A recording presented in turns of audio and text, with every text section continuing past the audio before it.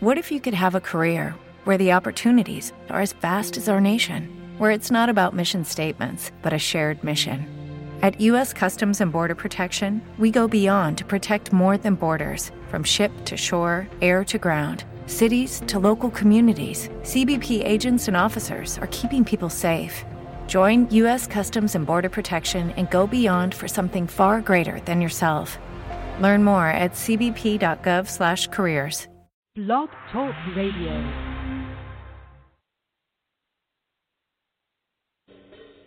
The best late-night conservative talk show in America, Sackheads Radio.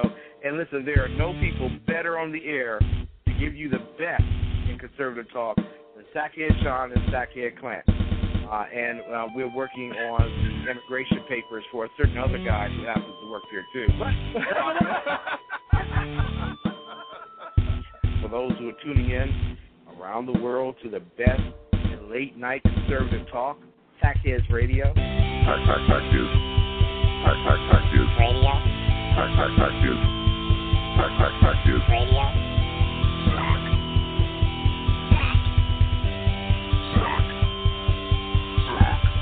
The best late-night conservative talk show in America.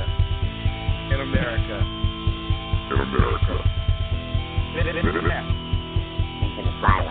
And in this web was a large, I'm pretty sure it was the biggest spider I've ever seen. Spider gets bigger every single time you tell that story, I swear to God. Hey, how does it get? They made a movie about it. Do you remember? I did. What was like that, arachnophobia? Japanese? No. It was it's right after Mothra. It's one of the Japanese ones. No, you're thinking of something totally different. Hey, it's April 16, 2014. Welcome to the Sackheads Radio Show. The temporary phone number is 347-205-9399. While we're still on the atrocity that is Blog Talk Radio, but that's going to change, and I'm looking forward to that. I said to Clint before we went to answer tonight that I'm going to take the next 2 weeks to lambaste them on all the issues that we've had with them and all the disruptions in service. And, it's almost like... I wonder if it's Russian. No, I think it's NSA.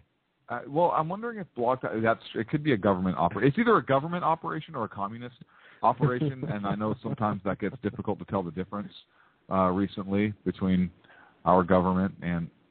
Why are you looking at me like that? I'm typing. I'm not looking at you at all. No, you... I can't even see you. That's because you have a polar bear. Well, yeah, doy. In the way. Doy, it's my attack polar bear. It is your attack polar. Look, where's my... There he is. Hello, friend. Hello, little friend. So let's talk about this week. But how was your week? What do you mean, how was my... It was tax day yesterday. Yeah, I know. What do you mean, how was my week? Why would you even ask something like that? You know tax day is my anniversary, right? What? My anniversary. Is tax day? Is tax day. Did you do that on purpose? Yes, because I'll never forget my anniversary. The running joke is it was the most taxing day of my life. I also, when we got engaged, I did it on a holiday, so I would remember as well. What holiday was it, Christmas? Easter. I forgot that it moves. I'm not going to lie. I'd had a couple beverages when I made that decision. I'll do it on a holiday. Don't let her listen to this. She knows. You wouldn't believe how many I have to pump into her just to stay. Wait, are we talking... Alcohol. Okay, I didn't know. I don't want to assume. So happy anniversary to my wife. Happy anniversary to your wife, and happy tax day to everybody else. Happy tax day to the tax man. You get to screw keep all the of tax our money. man. You can go screw yourself. Flat tax sounds better every day, doesn't it? And so I was thinking. Uh-oh. Why do you say uh-oh when I say I was thinking? You know what an effort this is for me. Well, that just means I have to take the smoke alarm battery out. Yeah, because I'm... So, how is it fair? Don't roll your eyes. I haven't even finished my sentence yet. I haven't even finished my question. How is it fair? How is it equal protection under the law that some people pay 33%, other people pay 25%, whatever it is? How is it fair that certain groups within the population pay more percentage-wise than other groups in the population? How is that equal protection under the law? How is that equal treatment under the law? Well, if you look at the tax code all the way around, it's not equal anything. Exactly. And so how has our tax code in its current state been allowed to stand? This is so I was thinking about this. I've been thinking about this for the last week, ever since our last show. I wanted to bring it up last show, but I didn't want to bring it up until after we were off the air. And I realized that tax day was coming up. The next show is the day after tax day, so we're good. We can talk about it then. But I've been thinking about this for a long time. Mm-hmm. How is it that our code has never been challenged on those grounds? I haven't been able to find a case that has been challenged on that specific ground as being unconstitutional because it violates the equal protection. Well, because to get to that, you have to go through the other, 3,000 pages of tax code and unfairness and all that stuff. But still, just that the fact that there are different tax levels for different people and even different deductions. Like you can take some deductions if you earn under a certain income amount, but you can't take those same deductions if you earn over a certain amount. I mean, the entire thing it's really based on class. Mm-hmm. It seems to be a class system. Well, that's and that if you make more money, you are treated worse under the law based upon your socioeconomic status. Right. So how is it that the federal government and even state government? Any government. We're talking about the federal government. How is it the federal government can treat the citizens of this country differently based upon socioeconomic status? Is that not something the left consistently speaks out about? Yes. It absolutely is. So how is either a flat tax, mm-hmm. how is that not fair? If you make 25,000, I'm posing. I know you agree with this. Okay, good. I'm posing this as a question of the listeners. As a question of the listeners, how is it that, let's say 10%? I'm just pulling that number out of my posterior region. So if somebody makes $25,000 a year and they're paying 10%, they're paying $2,500, correct? Mm-hmm. And if somebody makes $100,000, they're paying 10%. Oh, 10%. Sorry. Stick with me. We're doing math. they're paying $10,000. They're still paying more money, mm-hmm. right? But it's fair in that everybody is paying the same percentage. That would be equal treatment under the law, I would believe. Where am I off base on this? You're not, but here's the difference. The politicians that put that stuff in base did it with special interest in mind. And it's not getting changed yet because there's too many lobby groups out there. That's what it comes down to. I've heard every defense from, every situation is different and independent, this and that and the other thing. Okay, great. I don't agree, but okay, that's your argument. I've heard literally somebody say when I was beating them in this argument before as to... Physically? No, I wish. Okay. But... I've literally heard somebody say, well, what about all the accountants? They're going to go out of work. And I said, no, they're not. Businesses still need accountants. Yeah. Corporate businesses will still need an accountant to file. I mean, there's still, if you're smart, because when you start having, even if it's a flat tax, you want to make sure that all your receipts, numbers, and everything up until that point equal what you're actually going to file on so you don't get hammered. That's not going away. So I've heard every ridiculous argument against going away from the current tax code. And listen, I know that the tax code was ripped apart in the late 80s. And then under the Clinton administration, there was a lot of these ridiculous... Clinton's 90s, right? I said it was ripped apart under the late 80s. And then when Clinton went in, okay, he started adding all these different percentages and special interest and all this other stuff. And here we are today. The tax code is always... You know what? If the tax code is much simpler and it was simplified, we wouldn't be having the conversation about the IRS and Lois Lerner right now. Which conversation? We have so many conversations about the IRS. The one about her going after conservative groups. And we have some more on and that. Apparently other people, which we'll talk about later on as well. But it's insane to me to think, it's like Obamacare. Everyone loves Obamacare. Well, it's what? No, we don't love Obamacare. Everyone on the left. Okay. It's what, 1,200 pages? You don't know what's in it, and as more comes out, the more we have to pass it to know what's in it. Right, exactly. It's not a kidney stone; it's law. But it's one of those things where They push for it, and they still love it. As much as more comes out and the worse it is, they're still trying to tote it. There are those that are holding on to it. Okay, so how has a case not been brought to federal court and it not been heard all the way up? I don't know, Margot. Great movie, Christmas Vacation, one of my favorite movies of all time. I agree. It's absolutely. You agree? It's my favorite movie of all time. Great. I agree. I saw your list, so I know it was on there. Doy. Man. I spent a lot of time thinking about that, and it has frustrated me for the past week. It's actually frustrated me for several years. It's frustrated me for several years, too. And you know, I was telling the story. We were talking about the IRS the other day, and I had a couple of years where I ended up owing the IRS. I set up my taxes at the beginning of the year based on what I thought I was going to make. I ended up making a considerable amount more. I had a good year, and I ended up owing. It happened 3 years in a row. And this is amazing to me. Do you know that if it happens 3 years in a row, you get a personalized phone call from the IRS telling you that you need to set up your taxes differently? If you pay them? I paid them. I was never late. I paid them right away. As soon as I got the notice, April 15th, boom, check was in the mail. No questions asked. I owe my taxes. I'm one of those people. I believe I should pay my taxes.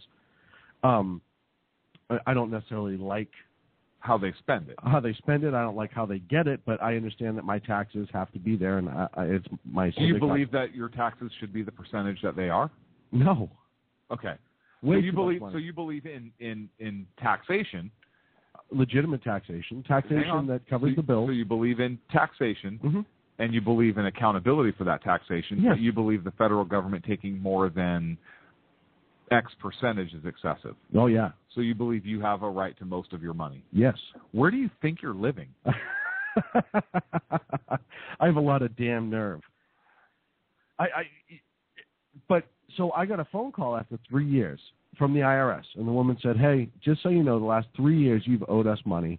You need to make changes in your tax system and how you have your percentage. Take extra money out each month, whatever. And I said, well, why? And she's like, because they want to earn the interest on that money. Exactly. She didn't say that. She wouldn't admit that. I knew what that was. Right. But I said to her, have I ever been late? No. Did I ever not pay? No. Did I ever not file? No. Okay, so why are we having this conversation? If I owe you money at the end of the year, I owe you money. I'm going to pay it. Well, we don't like to chase people around for money. And I said, well, that's really all well and good, but that's not the point. The point is you're not chasing me. I'm paying on time. I'm not committing any sort of crime whatsoever. No late fee, no penalty, nothing. Why is the IRS, the federal government, calling me, by the way, on my day off at home and harassing me for monies that I've paid? Well, we would like to have the money ahead of time. We would rather issue you the check. And I said, I'd rather you didn't. I'd rather issue you the check. And then I spoke to her supervisor, who I honestly thought it the next year. Was Lois Lerner? Yeah. All of a sudden, I got transferred to Ohio, and the DOJ was investigating me. I was waiting for the audit because I put up a stink about that. I mean, absolutely. And what she didn't know is that year I'd already adjusted my tax forms with my employment to take more money out just because I was sick of writing the check, and absolutely made as much of a mess out of it as I could, because I'm like, all right, if you're going to harass me at home and you're going to be a condescending little wench about it, and she was. I mean, it wasn't like she was like, hey, just so you know, if she had said, here are some options so you don't have to write us a check every year. Right. Okay. So did you go back and change your withholdings back again? No, to what they were? I just let it go because I already thought I was getting audited anyhow. Okay. I just assumed I was getting the big red flag, like somebody was pulling that big red handle, and it was going to be me. We got one. Yeah, exactly. It was going to be me, who's the tough guy on the phone, but I don't know anything about taxes. I could barely do mine, and that was when it was simple. You know, I could do it all on one form. 1040 easy or whatever it was. Exactly.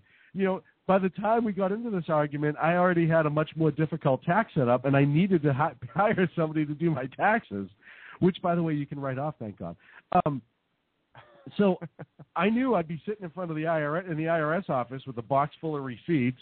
You know, okay, I was a jerk. You know, so I didn't. No, I just left it the way it was. I never heard from them again. But yeah, I was pissed. I'm like, first of all, I am literally paying you to call me and bitch me out. I'm literally, my taxes pay your salary, right? And I'm not one of those I pay your salary type guys. You know that. I don't work that way usually. Right. Yeah, you usually so don't pay a condescending salary. to me that I was just like, I'm paying you to yell at me right now.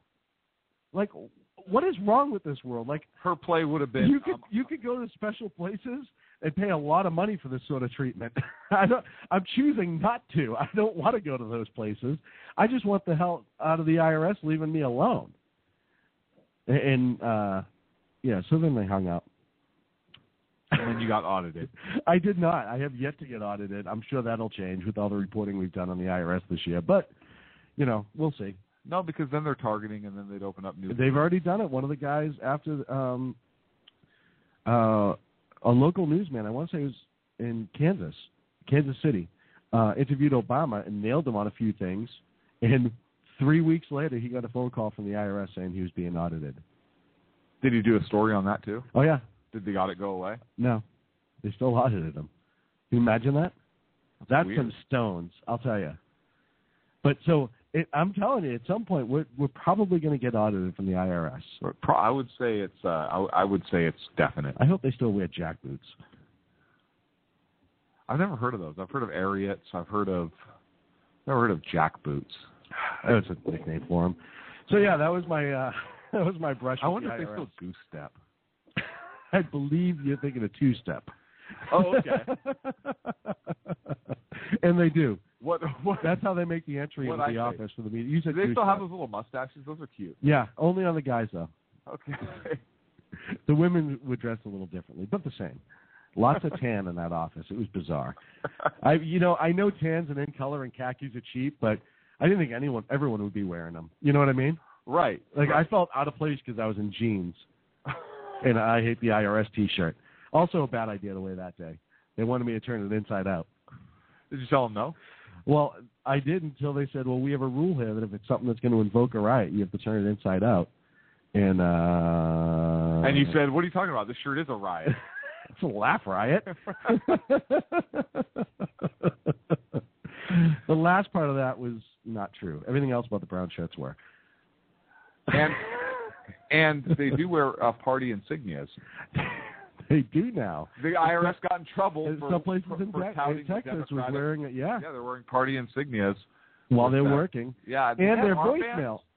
I don't know if they had armbands. Buttons. It's a good way to express, I guess, your alignment with certain things. But they also had a voicemail out of that same office. I think it was the Houston office that essentially said, you're on hold, blah, blah, this, that, and the other thing, and then got to the point of saying, oh, and you wouldn't, if you vote Democrat, you may not have these problems in the future. That was on a federal voicemail on the IRS to listeners. There's nothing inappropriate with that. No. Have you pitchy. ever? Yes. Okay. I have to tell a story. and let me tell you this. Let me preface this by saying, kind of where I live, and it backs up to some rural area, and I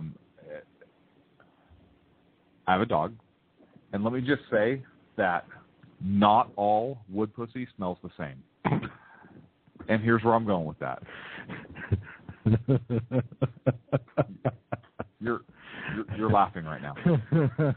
So I've smelled wood pussy before, and it does not all smell the same. My dog got sprayed by wood pussy over the weekend, and hang on, for those of you that don't, this is one of those things we need to work on.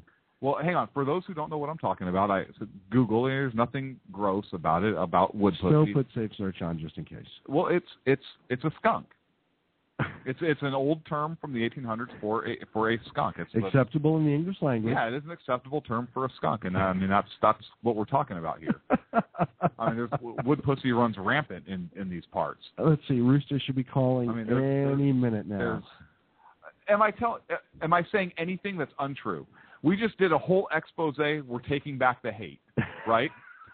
We're taking back the hate. We already took back gay. I'm gay as hell right now. You are the gayest guy in this room right now. I'm very gay. I'm gay as hell. So Why can't we take back wood pussy? Why can't we take it back?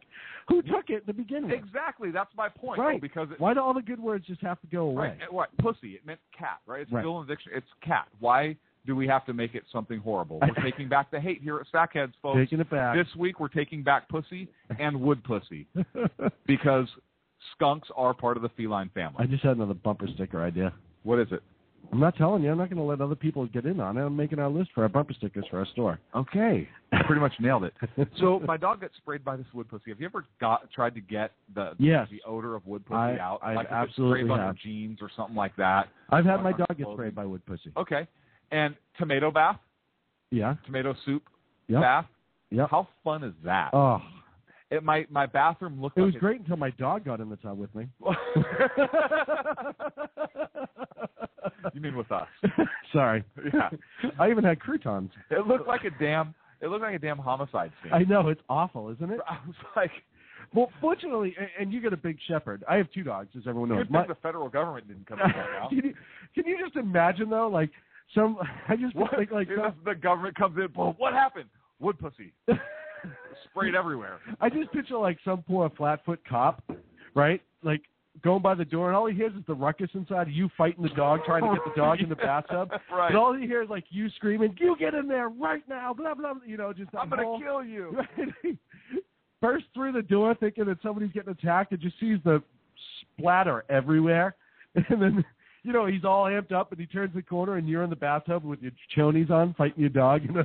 But you can't see it's a dog. All you see is a hairy, matted beast. Right, they thought you got a hairy midget.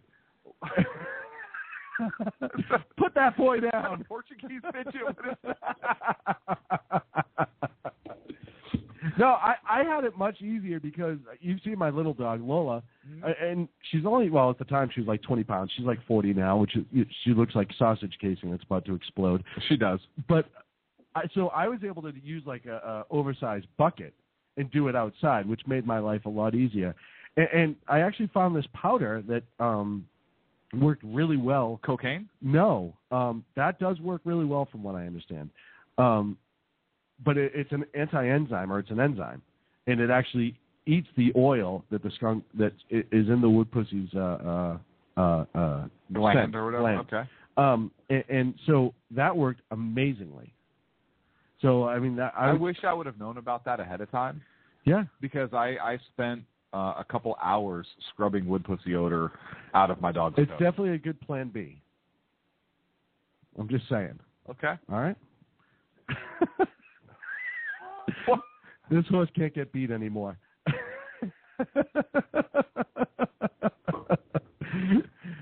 Speaking of horse, I saw the most disgusting thing on today. A horse's tooth get removed on video. Yeah. Like the guy was all proud. Look at my horse's tooth. He's not all proud. I was there with you. He was all proud. He was actually shaken and felt horrible. It was absolutely disgusting.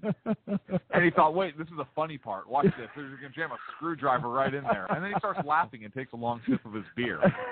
That was 10 minutes ago. And he didn't laugh, for goodness sakes. What are you talking about? He didn't laugh. Oh, he's going to put it on YouTube. So we have a lot to talk about tonight that we will eventually get to. We have to do our ranting. I do want to talk a little bit more. May 1st, or the week of May 1st, we're going to make the jump from here to our new audio server.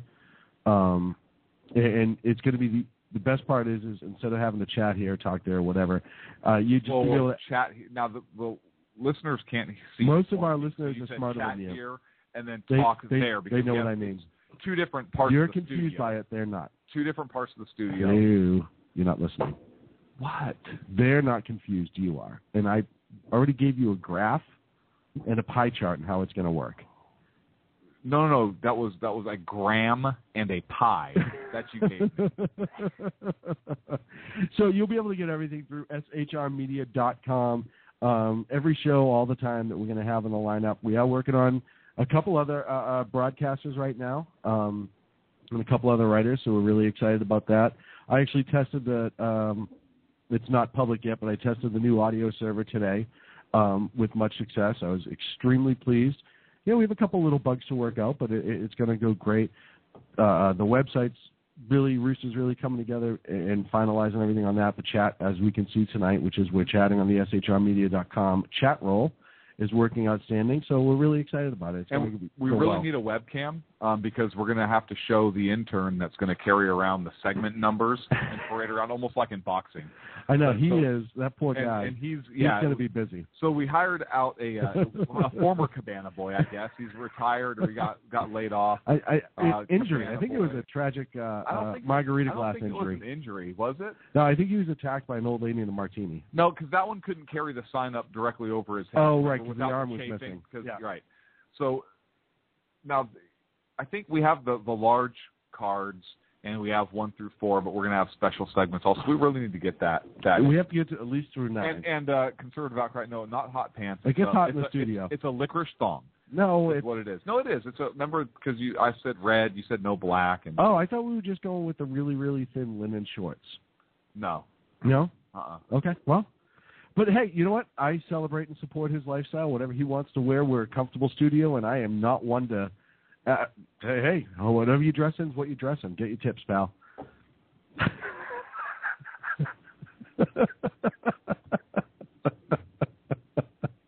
I can't wait till we come back home from vacation and do a real show. I know. We've kind of decided this up until May 1st. We're just having fun. We're going to get back. We're still going to do our topics like we usually do, but we're going to have more fun than usual the next few weeks. Basically, we've ceased to give a crap for the next 2 weeks. I blame BTR. I blame BTR. I blame Obama. 347-205-9399 is the phone number if you want to comment tonight. When we come back and talk about IRS's the emails that show that Lois Lerner, our sweet girl, was talking with DOJ. Things just got serious. Is radio. It's not real. Fact news. Fact news. Radio. Fact news. Fact news. Radio. Reactionaries Speak radio program. Introduce a little anarchy. Upset the established order, and everything becomes chaos. I'm an agent of chaos. Oh, and you know the thing about chaos? It's beer. Friday night, 8 to 10 p.m. Eastern Time, here on BTR. How you doing? John Grant here. When I'm not slaving over a hot microphone on the 405radio.com Saturdays at 10 a.m. Eastern, I check out Sean and Clint here at Sackheads Radio. We all appreciate the best political bloggers, writers, and commentators. We either get them on our shows or we make fun of them, as it should be. So check us out live Saturdays at 10 a.m. Eastern or forever on the podcasts on the 405radio.com. This is Tammy Jackson, inviting you to join me on the Tammy Jackson Show every Tuesday night at 7 p.m. Pacific on the 405radio.com. Put down that remote and tune into the show that covers politics, guns and the Second Amendment, religious liberties, sanctity of life, the military, and more. I host newsworthy guests and work hard to be a conservative radio show that's not like all the others. So save Tuesday nights at 7 p.m. Pacific for me, Tammy Jackson, on the 405media.com.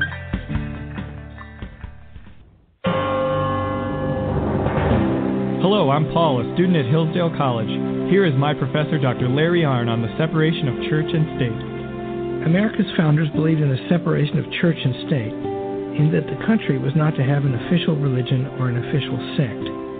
But that did not mean that government was to be hostile to religion, or even indifferent to religion, as many today argue.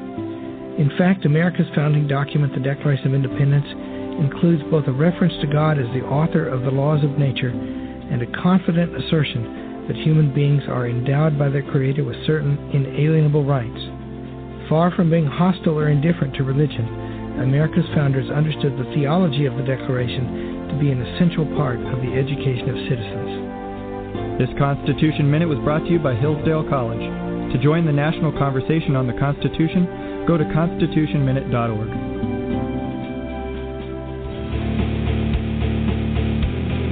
Hi, this is Rooster from Outcry Radio. Catch me here on Blog Talk Radio every Saturday night at 11 p.m. Eastern Standard Time. Or follow my blog at conservativeoutcry.net. Now, back to the Sackheads. 347-205-9399. If you're listening off BTR, you can go to shrmedia.com and click on the chat roll on the right if you want to get on the chat room. So lots happened this week in the world of the IRS.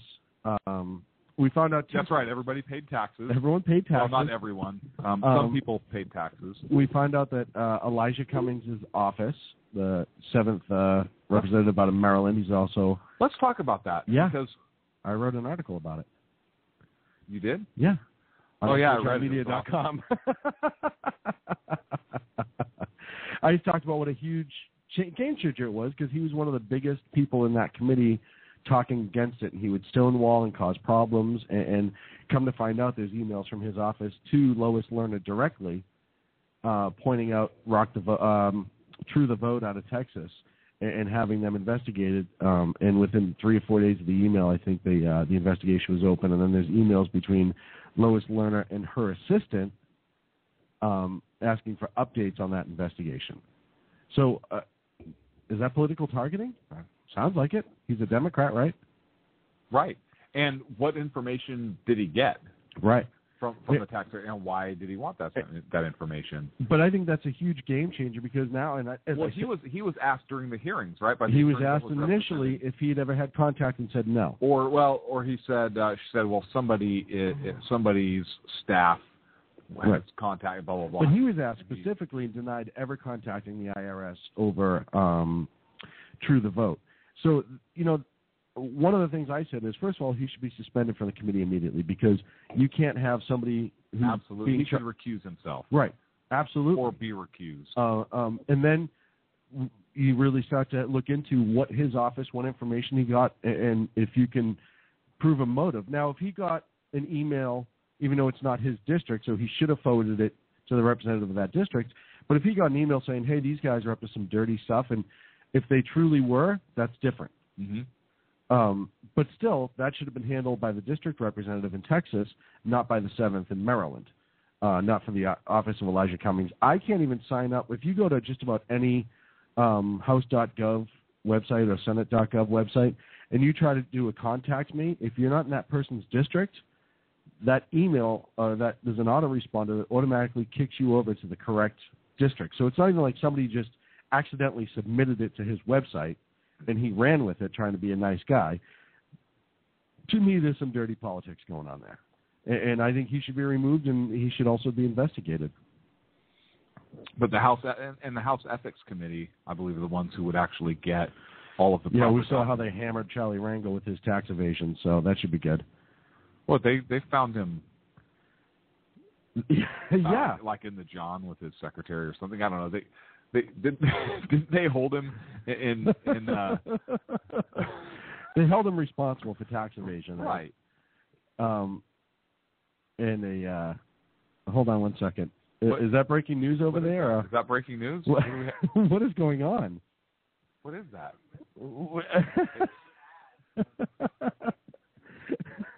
So we just get jaked? We just got jaked again. Hey, if Sacco's not here to blame somebody. So, what are you talking about? That was Sacco. So it'll go to ethics. Well, what'd Charlie Rangel get? Like a $75,000 fine and a slap on the hand. An elected a $75 fine? No, I think it was $75,000. Oh. But it was something ridiculous, and he was evading his taxes. And he's an elected official of the United States who votes on taxes. Like, that's one of those things that absolutely he should have been hammered completely on, and he wasn't. And again, I always hate to go back to Nixon, but I go back to Nixon, and he was a man who was forced to resign out of office or face impeachment, and he did the right thing. He resigned and saved the country a bunch of turmoil. And then you have all these representatives, House of Representatives, that rail anybody on the right. Yep. That even on the right. Actually, I thought you were going to go the whole secretary thing. No, that's just certain presidents. Name one. Clinton. Name another Kennedy. Never mind. I said I can keep going. But, so that's where this is going to go. It's going to go over to the Ethics Committee. Oh, I'm nervous. And I haven't even looked at the panel on the Ethics Committee to see what the makeup of it is or who's It's like on Al Sharpton and Jesse Jackson. Elvis He'll be fine. Sharpton. Aldous Snow. So that's where that's going to go. And then, so I thought that was pretty big news. I threw a quick article out on it because I figured it was something that had to be commented on. And then we find out. How is that not impeachable? I would like to see how it's not impeachable. I'd like for somebody to prove to me how it's not. I believe it is. I absolutely believe it is. If you can prove that it was ill intent and well, what else? What's the other intent? How is it? There is no legitimate purpose for his office to have that information and deny it. That's the problem. Is he denied it? If he did not deny it, if he said, "Yeah, I got the information because whatever," then okay. But if you deny it, obviously, to me, that shows the consciousness. Right. If right up front he was like, "Yeah, you know what? I got something for True the Vote, and I forwarded it over to the IRS, even though I should have sent it over to the." Okay. All right. At least you're honest about it. You didn't do it the right way, but we can talk about, when you should. Okay, it's a procedural. Right. You just screwed up in the future. When you deny it outright, and it's not like he didn't know it happened. You know that happened. It came out of your office to Lois Lerner and the IRS. Mm-hmm. You know this happened.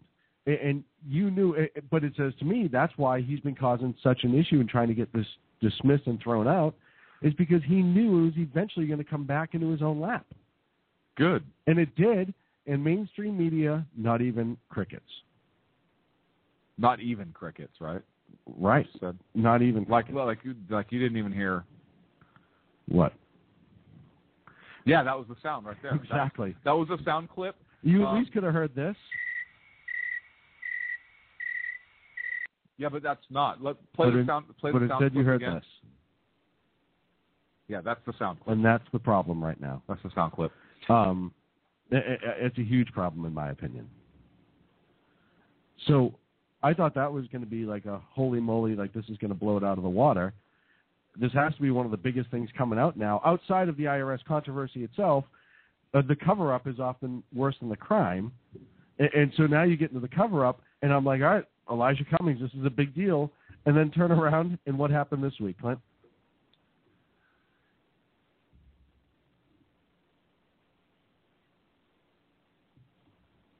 Clint? My earphones just cut out. What happened this week? So some emails were obtained by Judicial Watch. Yes. And townhall.com did a report about the emails between Lois Lerner and the Justice Department. So apparently there in May of 2013, there was an email where Lois Lerner responded. The Justice Department inquired about whether tax-exempt groups could be prosecuted criminally for perceived lying about their political activity. Basically, if one of these groups says, "Hey, we're not primarily for political purposes or whatnot," and then they end up having some form of political activity or whatnot, the DOJ wanted to be able to prosecute these groups. Mm-hmm. And what the email supposedly says is, quote, "I got a call today from Richard Pilger, Director Elections Crimes Branch at DOJ." And she was writing this email to Stephen Miller, who was the acting director of the IRS at the time. Did you say Bueller? No, Stephen Miller. Oh, okay. Simmer down. It says, quote, he wanted to know who at IRS, the DOJ folks, could talk to about Senator Whitehouse idea at the hearing that DOJ could piece together false statement cases about applicants who, quote, lied on their 1024s, saying they weren't planning on doing political activity and then turning around and making large visible political expenditures. So planning on doing political activity, how do you prove that at the time they submitted that paperwork, they were not planning on doing political activity, and then they changed their mind? I don't know how you prove that. So the DOJ is now you have Lois Lerner connected to the Justice Department, talking not only about where she was specifically targeting conservative groups, but now she's in contact with DOJ about criminally prosecuting these groups for being politically active when supposedly they're not supposed to be, or in their mind they weren't under the criteria of being politically active. In their mind, their political activity reaches a certain threshold, or whatever it is, and obviously this shows proof that, again, you have coordination with various federal agencies to specifically target conservative groups. And I don't know how you read this really any other way. I mean, how do you not read this, that you have pressure, like Darrell Issa said, from prominent Democrats who are leading the targeting of Americans for political beliefs, and that's I'm kind of summarizing what Darrell Issa said. It seems clear to me. Yes. And I think it seems clear to most Americans if they're paying attention to this sort of thing, and it should scare them. Look, I don't care if they're targeting conservative groups or liberal groups, any group, really. The IRS is supposed to be a nonpartisan organization, as is DOJ. Well, that's been proven wrong time and again, though. DOJ and the Holder has been very specific. Of course it is. But here you have the Justice Department, and we already know how Eric Holder feels about the Tea Party, and we know what this is about, but here you have now the Justice Department trying to go after what Tea Party groups, but yet, you have criminal aliens, drug smugglers coming across the border and so forth. And that voter intimidation. Yeah, and that ties into the Bureau of Land Management case out of Nevada also, where you have the federal government who won't take any action among these drug smugglers, yet they'll take action and try and impound cattle. Right. That's ridiculous to me. And we can talk about that case a little bit later, because I actually see both sides of that rancher argument. But the federal government is acting completely inappropriate and selective enforcement, particularly against the citizens and against conservative citizens. And that goes against equal protection. That goes against doing the right thing and what their job is supposed to be. If you're going to prosecute one, you prosecute them all. Yeah. And if you're not going to prosecute, if you're not going to prosecute certain things like illegal immigration, and you're not going to deport people who are supposed to be deported under the law, then why are you going to waste your resources going after maybe 4 or 5 political groups who may have written one thing on their 504C application and done another thing? It's absolute hypocrisy when you talk about what you just talked about. See, I don't think it's hypocrisy. I think it's oppression. I think it's the federal. At best, it's hypocrisy. I think it's the federal government exerting its power and perceived authority, although they get their authority from the people, but exerting their power over the people in order to oppress a particular group that they don't like for their political prior to a major election. And that, to me, and it's continued, right? That, to me, is worse than the government being hypocritical. No, I absolutely agree. I have a clip from Jay Carney who was asked about communications are challenging here. So that should pretty much just leave everything. That's done. That's it. Communications are challenging. We don't understand. We have pea brains. That's pretty much what he tells us. That's true. That's true. We don't understand how the country got. Well, that's the problem. See, we do understand. Right, and the problem is we understand better than they do, because they're looking at it from the point of complete power. They understand. They understand exactly where they want to be. Look, Obama has a very specific domestic agenda. He knew coming into office domestically what he wanted to accomplish. He had a blueprint in place. He's unveiled that blueprint, and he's gone down that path, and he's done a pretty decent job about, like he said, fundamentally transforming the United States of America. He really has. And I mean, if it's a domestic policy issue, if it's immigration, if it's gay marriage, if it's taxation, but even on that, healthcare, whatever it is, even on that, he changed his view from his election, and when he was he didn't change his view. He changed his talking points. His view didn't change. No, it did. He was. Listen, No, he did not he support his talking point. No, he did not support gay marriage going into his first election. He was on record as saying it goes against his Christian values. He made that abundantly clear. The problem is, and then as we said in our show, all of a sudden his view on the situation evolved just before an election. I don't think his view evolved. I think his view was always what it was, and he had to have that first view publicly because he wanted to get elected and he wanted to come across But either the way, bottom. all right. Either way, So, though. so his social agenda, I don't think changed. I think his talking points changed because he didn't do anything to show that he had these Christian values and that his stance on gay marriage was what he said it was. He didn't have that stance. He didn't do anything that showed that. He made those talking points because he had to make himself appear to be moderate. Cat's out of the bag now. Second term is coming up. Cat's out of the bag. People were tired of Bush and all the talking points that Obama had. And he needed to kind of galvanize that far left base in that election, so he changed his talking points to what I believe he really is. He's a far left radical. He's the most far left president we've had, the most progressive, the most radical president we've had. There is no way he had that conservative traditional view of marriage initially. So, like I said, I think that he knew exactly what he believes in domestically and socially, but internationally he flounders. Mm-hmm. Internationally, the man has no idea what he's doing, and I think he's learning on the job. And look, being president of the United States is a tough job, and I'm sure there is a very steep learning curve. There is a very steep learning curve, I would believe, for people that even spent a lot of time in politics. That when you become president, you become privy to different things, and you have to make certain decisions.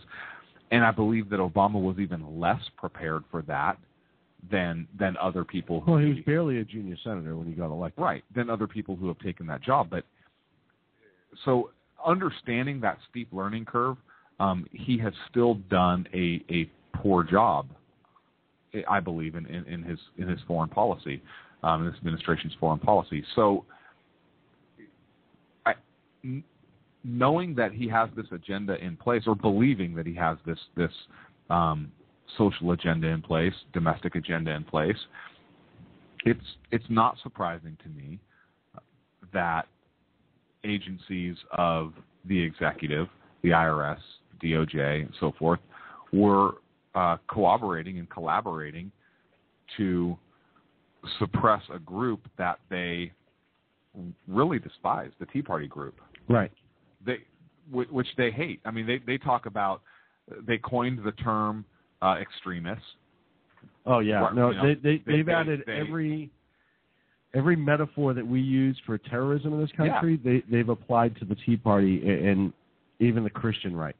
They have, and there's even been documentation in federal training venues, and you read the reports of and military training venues where they talk about Christians or even conservatives as being domestic right-wing extremist groups. And so that's what they're telling their federal employees or their agents or their military personnel or whoever it is that's sworn to protect us. I mean, that theology is really rampant throughout the administration. So it's really not surprising that the tools of the executive in the form of the IRS and the DOJ would be used to target those Tea Party groups in order to suppress that threat to their socialist utopia. And I ask, this is when I start to ask, and before everyone who listens to us jumps down my throat, is it something that the president is directing or leading the charge of, and or is it something that it's the Democrat Party in general? For like with so is it the president who's dictating these policies per se, or does he have the handlers that are pushing him in that direction? I can't say the president. Is it incompetent? Look, I cannot accuse the president directly because I don't have evidence. Or when the president does it, that means that it is not illegal. Right. I think it's this president's policies, absolutely. Right. It's just a matter of where they've derived from. Right. Now, the Democrats want power. There's no doubt. Just like the Republicans want power, the parties are power-hungry entities. I get that. I believe that.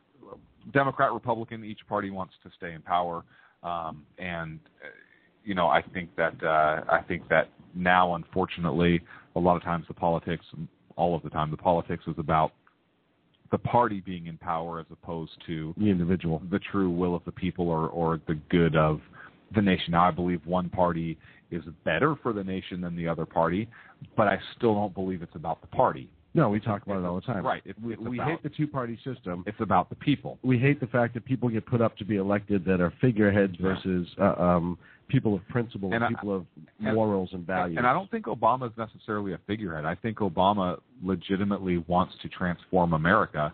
I believe Obama is a Marxist. And I believe even though he'll never admit it. Oh, of course not. But if you look at his policies and even the terminologies that he's used and people in his administration have used. Well, and you look at who he surrounded himself with as he was growing up. Yeah, it's clear that they've read Mao.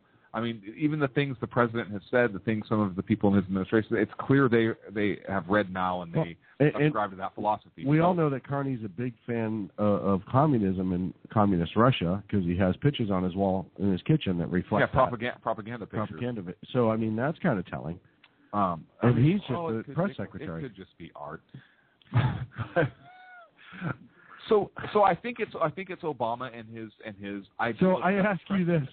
If it's just art, and I always said that being facetious. Okay, good. Yeah. Okay. I said that because I bring it up to if you ever walked into somebody's house and you saw something that you couldn't believe you were seeing, and they try to sell it off as art, but then after a while, I walked in the dead hooker in the corner. It's art. Yeah. I've covered her in shellac. Mary. I was with her last Tuesday. I've covered her in shellac. It's just art now. Right. No, I walked years ago. I was probably 19. I walked into a friend's house, and a kid I thought I knew pretty well. And as I walked in, and it was like his first apartment all by himself, there's a giant Nazi flag, other Nazi memorabilia, and he's like, "Oh, I'm just a collector." World War II collector? Where's all the other stuff? That's all you get your hands on. It was the most expensive.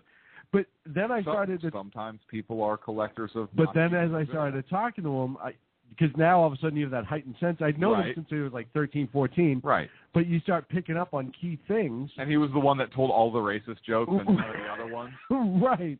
But they were all very specific. Why do all of your pillowcases have holes cut in them? That's weird. I don't understand. What is this? Is that your nose doing that when you sleep? It's just bizarre. No. But eventually I got to the point that I had to separate myself from him. Well, I would hope so. Because it didn't take long, but I was just like, oh, okay. Yeah. Are those Doc Martens with white shoelaces? I don't understand. I didn't know you liked woodpeckers. Right. But you start getting into that where you're like, wow, you think you know a guy. Same thing with Jay Carney, except with Jay Carney, it's like, we thought we knew him, but the bitches only kind of help bolster that thought. Right. Right. You walk in, okay, figures. Right. Figures head. He goes from Baghdad Bob to some sort of Russian name I haven't come up with yet. Comrade Carney. I got to retitle a couple sound clips now to Comrade Carney. Nice. Hey, you walk into my house and there's shotguns on the wall. Ammunition everywhere. Like I said, I've seen World War II displays in people's houses where they've had just an abundance. I understand the art collection aspect of it, but usually if somebody collects... You don't hang a big Nazi Garrison flag. You don't cover your wall. And try to say it's art. Right. You put that away somewhere. Hey, this is a period relic. It's a real battle flag from whatever. No, like I said, I was young and ignorant at the time. Right. And it took a while for it to come together. I'm just like, man, this guy must be really religious. Look at all these wooden crosses. Look, my family...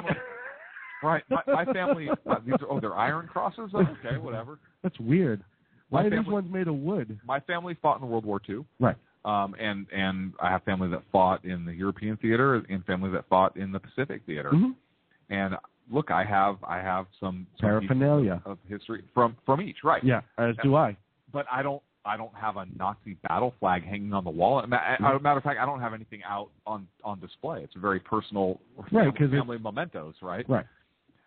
But yeah, I don't have a red armband or anything. I don't have a custom fitted uniform. Right. No, what do I? I'm wear a role this player. for? I just haven't got to it in a few years. I wear this just because it's heirloom. I do the World War II role playing. I just haven't gone in a long time. Right. I LARP. That's a new World War II LARPing. You haven't heard about that? Live action role play? No big deal. I play Hitler. I'm trying to start it. I'm the only one so far, but I'm trying to get some other people on board. But it takes one with courage to make a difference. I need an Asian guy, Hirohito. Anyone? No, but the same thing is, my grandfather has a pistol from World War II that has a Nazi insignia. It was a naval captain's pistol. We've done the research, and that's locked away in a safe in glass because it's probably worth a ton of money. I've never actually priced it. But he also has a samurai sword off a dead Japanese naval officer that he held for safekeeping, and they said, go home with it, So that was cool. But again, in a display case up on a wall. See, I don't have any weapons at all from World War II battlefields. Either. You can check my house.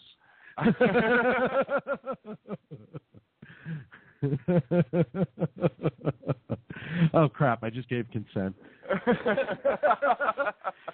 All of a sudden, the feds are going to show up at the door and just hit play. Be like, damn it, you got me. Come on in.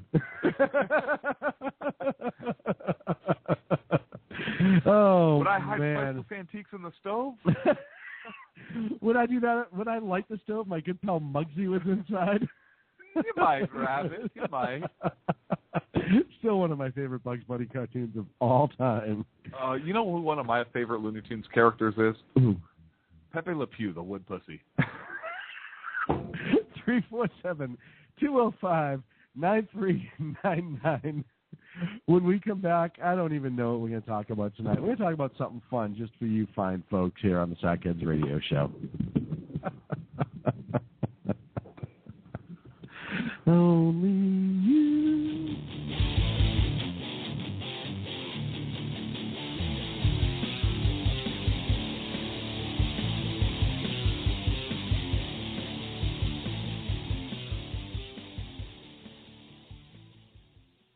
Hey, if you care about what's going on in the world, you cannot afford to miss my show. Hi, this is Andrea Kaye, your host of The Andrea Kaye Show. It's not always about the money. Okay, it is always about the money, but it's also about politics, pop culture, and you. The only thing street about this show is the smarts. There's a reason they call me Dynamite in a Dress, and you'll find out why when you listen Tuesday mornings at 10 on Financial News and Talk. Hello, I'm Paul, a student at Hillsdale College. Here is my professor, Dr. Larry Arnn, on the separation of church and state. America's founders believed in the separation of church and state, in that the country was not to have an official religion or an official sect. But that did not mean that government was to be hostile to religion, or even indifferent to religion, as many today argue.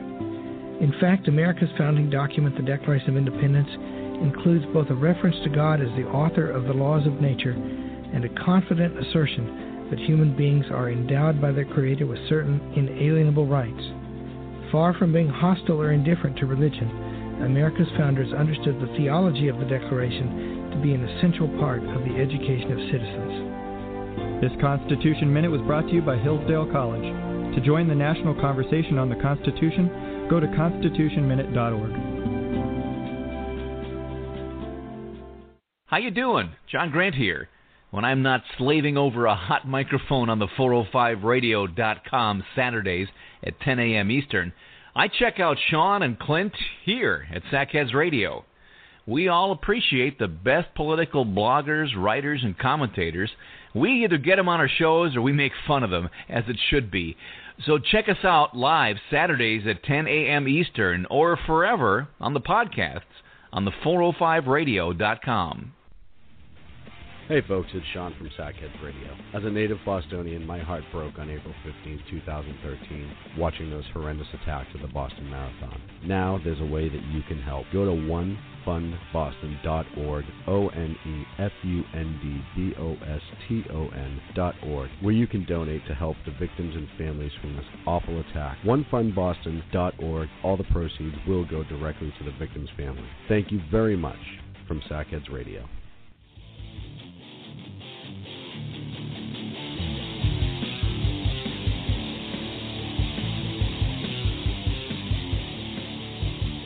Now back to Clint and Sean on Sackheads Radio, radiating elegancy and quality. 347-205-9399 is the phone number here on the Sackheads Radio Show. You know, I just heard my ad for One Fund Boston. And did you hear about the jackass they arrested in Wakefield, Boston, Massachusetts? I did. Wakefield. So apparently, yesterday on the anniversary of the Boston Marathon bombings, some jackass decided that he'd take it upon himself and to go to the exact location that the bombs were placed and have a backpack that had a rice cooker inside, not a pressure cooker, but a rice cooker filled with confetti, dropped it, and then began yelling a whole bunch of insane stuff to the point that citizens flagged the police down and contacted him, and then he became combative with the police. But really? He got arrested. He was charged with the hoax device, possession of a hoax device, and disorderly conduct. And amazingly, a judge sent him to a state hospital for mental evaluation, so I'm sure he'll get out on a mental release. But can you just imagine at this point? You know, then I heard that MSNBC ran and I want to issue a challenge in a second, but MSNBC yesterday ran a piece that was sympathetic to the Boston Marathon bombings, in which, you know, it was like kind of telling their story and, you know, whether or not they really had conviction and all this other stuff, or not conviction, whether or not they, you know, even there was questioning if it was even them on some level. Oh, jeez. And first and foremost, I watched. You know what? Maybe it wasn't. Maybe it was. Maybe they just led the police on a big, long pursuit and shootout for no reason whatsoever, and for no reason they gunned at down all. poor Officer Collier. Right. Nat Geo, National Geographic, did a great segment called Inside the Boston Marathon Bombings. If you have a chance, and we don't normally push stuff like that, but if you have a chance, you should watch it. It really gives insight. But the other thing it did is it gave eyewitness interviews from the bombing. It gave eyewitness interviews from the day of the pursuit, right up to the guy. They interviewed the guy who found Joe Karzanayev in his boat. Mm-hmm. And if you have a chance, you know, it touches me personally because of what it was. But it touches a lot of people. If you have a chance, you should watch that. It's actually really well done. And how they put that whole case together and they caught those bastards.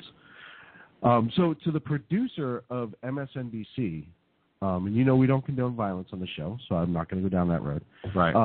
I would like to issue a challenge of a boxing match. Not violent. We both enter into a contract just like any other sporting event. It's not a street fight or anything like that. But if he would like to make if he wants to do it, I'll find out his name. All proceeds will go to the One Fund Boston charity. How many rounds? I'll do 12. Hopefully I'll be able to smoke during it. We'll have to do it outside somewhere. All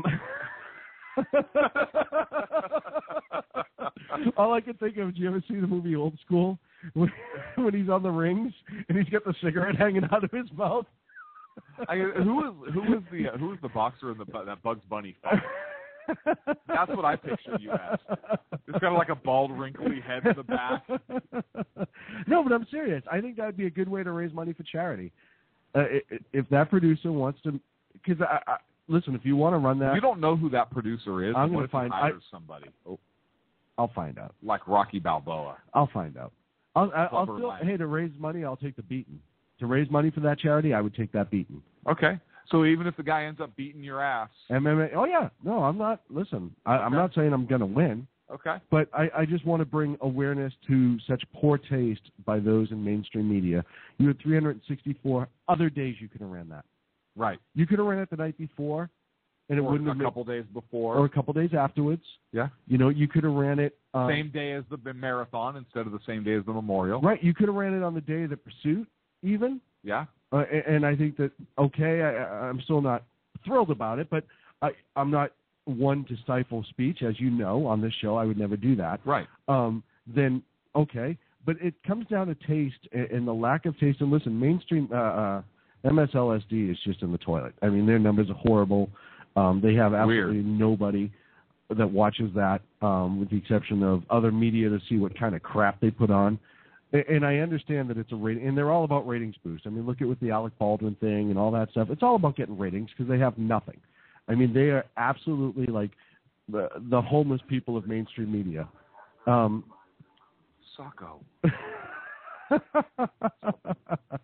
But so that's the challenge I'm issuing. Find that producer's name. I'll tweet it out to him directly. Oh, Sacco brought me Oreos. Sacco brought me McDonald's. and I issue a boxing match, 12 rounds. Sir Marcus at Queensberry rules, and we can go from there. It's much more old school. Much more old school. I don't know what that even is. First of all, you have to box with your hands way up in front of you and your wrist kind of curled back, and you have to do a lot of like circular motions with your hands. It's a big deal. But that's my theory on that. But I'm not kidding about that. But I just can't imagine in this day. Can you imagine on the anniversary of 9/11? And I don't get me wrong. I know it's two considerably different events. I understand that the amount of the loss of life and destruction at 9/11 was considerably more than what occurred. But it's still a terrorist attack against the citizens of the United States. Can you imagine if they ran a pro video for Timothy McVeigh on the day of, on the first anniversary of the Oklahoma City bombing? I mean, just pro Nidal Hassan on the first anniversary of Foot Hood. All these issues. Pro Muammar Abu blah blah blah cop killer. Yeah. Oh wait, they do that. Right. But but just the amount of insensitivity, the just complete in your face. The only word I can think of is jackassery. That's put out to sell some advertising. It, to me, is deplorable and horrible, and it's everything that's wrong with that. See, I didn't think I wasn't going to talk about it tonight because I think they do it for that shock media. Right. I think they do it to get their name out there. Right, and don't if you listen to this, don't Google it and give them the. Don't do anything like that. I'm telling you what's in it. I'm not going to lie. But just think the next time if you have that liberal friend that says, "Oh, I was watching Maddow" or something like that, bring that up to them. Oh, yeah, you're watching the same people who, on the first anniversary of the Boston Marathon bombings, played a video that's sympathetic to the bombers? Are you kidding me? Well, yeah, they're innocent before proven guilty. There's a mindset out there, Sean. No, and they are innocent until proven absolutely. guilty. But there's a mindset out there that America is always in the wrong. I know, and that horrible. mindset exists on the left, and just like there is that mindset to some on the right where the government has absolutely no place to do anything, and everything the government does is wrong, and that's not the case either. But there is that mindset on the left that America is so evil and so wrong that we need to have sympathy for these people, and I think MSNBC plays to them. Well, I just think of the family of the victims, little Martin Richard, Officer Collier. I just think of those families. They don't care about the families or those. I know, and that's the problem. We do this. Are you okay, Sacco? Sacco is dying on the. Sacco, go outside if you're going to choke. We do this because we care. That's part of the reason we do this. Is because we care. And we poke fun at a lot of things. We poke fun at ourselves as well, but we also do it not to sell. Listen, someday I'll show you the numbers from the show. We're not going to be retiring on this anytime soon. We plan on it down the line, but we understand the fact that our honesty sometimes would hurt our pocketbook, and that's fine. But we don't care. We do this for the reason of defending the republic, getting information out there that's otherwise squashed, giving real analysis on things that occurred, trying to be as forthcoming as possible. And listen, if you've listened to our shows, we hit both sides just as equally. No, we don't hit both sides equally. We hit the left much harder or much more often, but we do hit the right also when it needs to be done. Right. But we don't pull punches with either. No. So, that's one of those things that I really was just disgusted and mortified when I heard about it. And, of course, I had to go watch it because I had to know what I was talking about. Part of this job, you get forced to do stuff like that. MSNBC are leeches. Absolute leeches on the bottom of pond scum, and I'll leave it at that. Pond scum? Yeah, underneath the pond scum. But a leech is a surviving, living organism. They're barely surviving and living, but they're still surviving and living. But they still thrive. But leeches thrive. So what about? They're like the high desert tortoise. No, wait, that's thriving too. That's thriving too. So the government shouldn't do anything about that. No. High Desert Tortoise. Wasn't that a Clint Eastwood Western? That was High Plains Drifter. Never mind. It's a great movie. It was one of my favorites. It was a great movie. Absolutely was one of my favorites. High Desert Tortoise was something else. So that's my spiel on that. And of course, yesterday was the 1-year anniversary that the marathon's coming up this coming Monday. So, you know, like we say on 9/11, thoughts and prayers to the families that were affected by that tragedy. And it's still fresh in the mind. And, you know, listen, I've talked to a lot of people this week back home. And this is why I love where I'm from, is because some of it's bravado, because that's just who we are, but some of it's also legitimate when you say, hey, you know, how's the city, how's it responding? And they're like, yeah, it happened. We moved on. And not moved on like we've forgotten, but moved on like it's not changing who we are and what we do, and we're not afraid of those pricks, which is exactly what somebody said to me. That's a direct quote. That whole just unafraid, not going to be affected, not going to let somebody else dictate how they exist, is one of the things that makes that city great. And that really kind of summarizes the city for me. And it's bounced, you know, it's taken that such stride. It's embraced it, and it's moved on. It's embraced the victims and taken care of the victims. You know, the Red Sox went out and won the World Series. You know, everything worked out right that year afterwards. Because that's how Boston is, and I just, my hats are off to I would have liked people there. I would have liked to have seen MLB have done something to where like everybody wore a B. And so, there are some teams that did that. Some teams, but absolutely, like last night in Major League Baseball, all of the teams, every player, every umpire, every coach wore the number 42. Right. Right. Jackie Robinson Day. Yes. Which is a great thing to do. Don't get me wrong. Thing to do. Oh, no, absolutely. Yes. Jackie Robinson was a hero of Major League Baseball, and I completely get it. But I would have liked for everybody to wear the B. Boston Strong armband or something on that anniversary. Just like on 9/11, I think everybody in Major League Baseball should wear. And on December 7th. Yeah. Well, they don't play baseball in December. No, but you know what I mean. NFL. But on July 4th, they all wear the Stars and Stripes version of their uniforms and stuff like that. Or the military version. So there's a lot out there. So, but I would have liked to seen that as well, and on all of them, not just MLB, but all the major sports leagues that played last night. And you know, there was a bunch of teams last year that did a great job of doing that and supporting that, and a lot of other cities. Chicago dedicated pages of the Chicago Sun, I believe it was, to the victims of Boston. They did a really great analogy on how the sports teams from Boston and the city of Boston represent each other. That was really well. Just things like that. And I said this last year, but it makes me so glad through all of our political differences that we have and all of our issues that we have with the left, the right, whatever, when something like that happens, to see how this country comes together and supports it, just like everyone did in 9/11, just like everyone did for Oklahoma City, as we talked about, Fort Hood. And they did that for Boston. I think, you know, the people of Boston are not ones to really shed a tear for something like that. You know, we kind of play the tough guy all the time because that's just who we are. But I can tell you, as a Bostonian with a lot of friends back home, it was felt, and it's still felt today, and it's still felt this year going into the marathon. But not everybody in America does that, because you have the Rolling Stone magazine that made him look like a Jim Morrison, freaking rock star. Yeah, they essentially put up a picture where he looks like Jim Morrison. Right. Well, but those are individuals. Those are specific individuals. And listen, if you read the numbers on the Rolling Stone after that, they tanked. They got hurt. That hurt them bad. The people responded. And I thought that was huge. And it's little things like that transcends politics and issues and all that stuff. Their numbers tanked for like the next 3 or 4 months after that. You know, so I think that's huge. I think that really shows the fabric of this nation, you know, that sometimes the best of people come out in the worst times, and that's exactly what happened. You know, when the New York Yankees are running a video tribute at their stadium, that really tells you how that's true. If anyone knows the Red Sox and Yankees rivalry, it gets ugly on a regular basis. You know, but you know what I think the fabric of our nation is? What's that? Hemp. That's only the fabric of certain politicians. Oh, yeah. I think cotton is actually the closer one.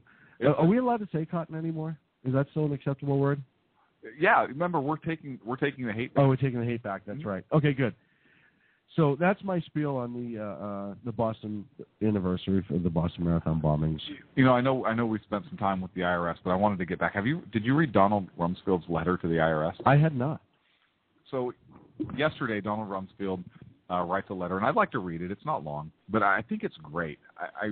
If Donald Rumsfeld can write a letter like this, and he's the old Secretary of Defense under George Bush, but he sent it directly to the IRS in Washington, D.C., and he says, "Dear Sir or Madam, I have sent in our federal income tax and our gift tax returns for 2013.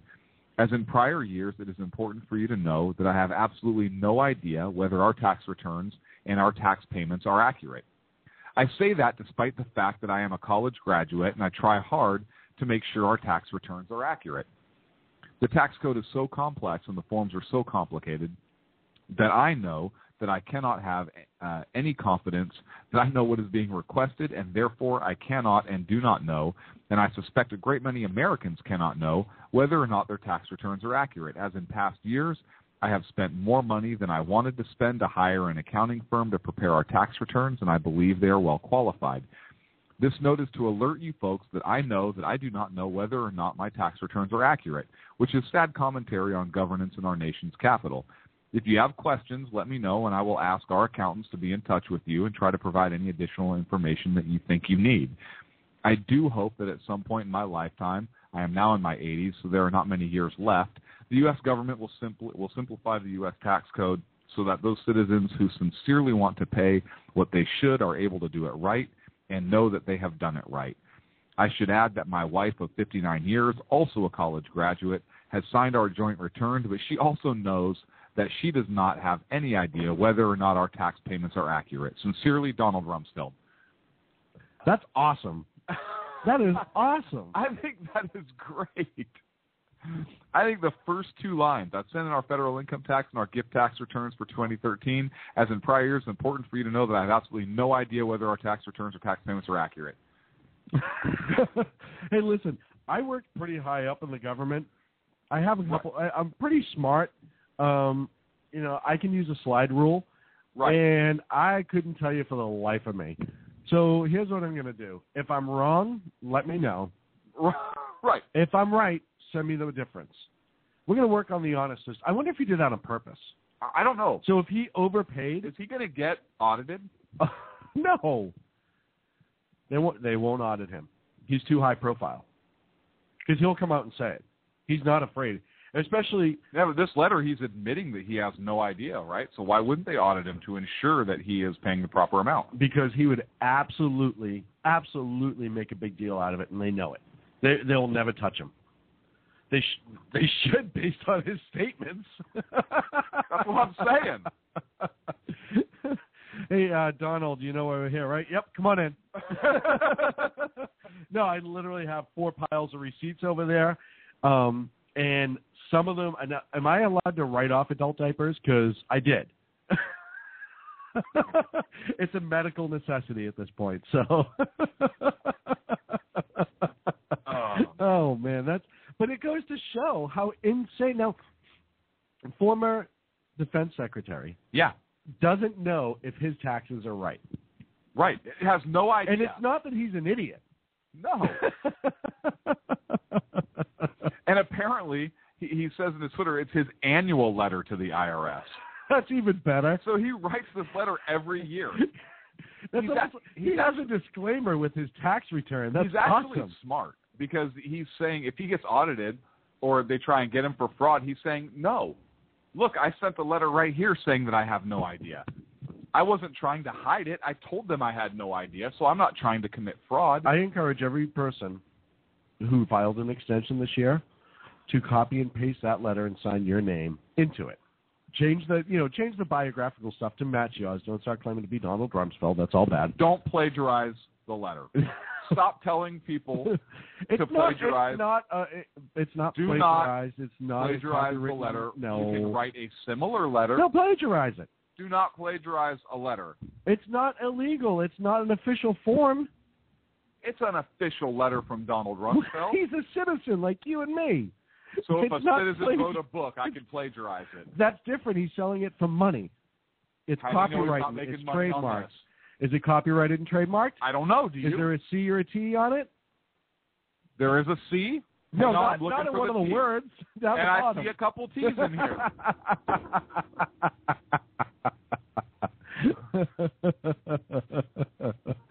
Oh, man. I still say copy it.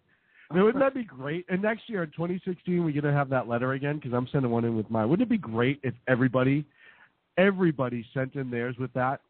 Oh, yeah. I mean, I know, here comes the environmentalist. You're killing all those trees for a joke. What is wrong with you? It's not a joke.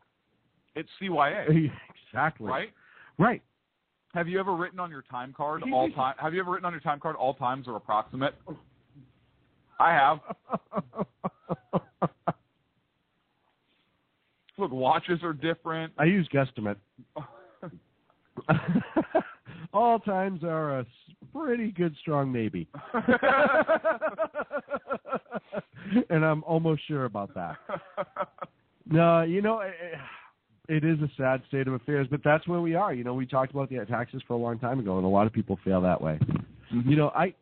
One of the things, too, that I always warn people of when you go to these tax companies, and I'm not an accountant. Like the IRS? Is that a tax company? No, company, not government-run entity. Oh, like GM? Make sure you read the small print when you sign it, because I know people that have signed it, like they go to, and I'm not going to say the name of the company because it's one individual that screwed up, but they go to a company and they get their taxes done, and they go, well, I'm just going to get my money in 5 days, blah, blah, blah, blah, blah, and they send it in, and whoever their tax person was at this company hosed it. And when I say hosed it, I mean like it was a 6-alarm fire, and they were doing just massive amounts of water on it.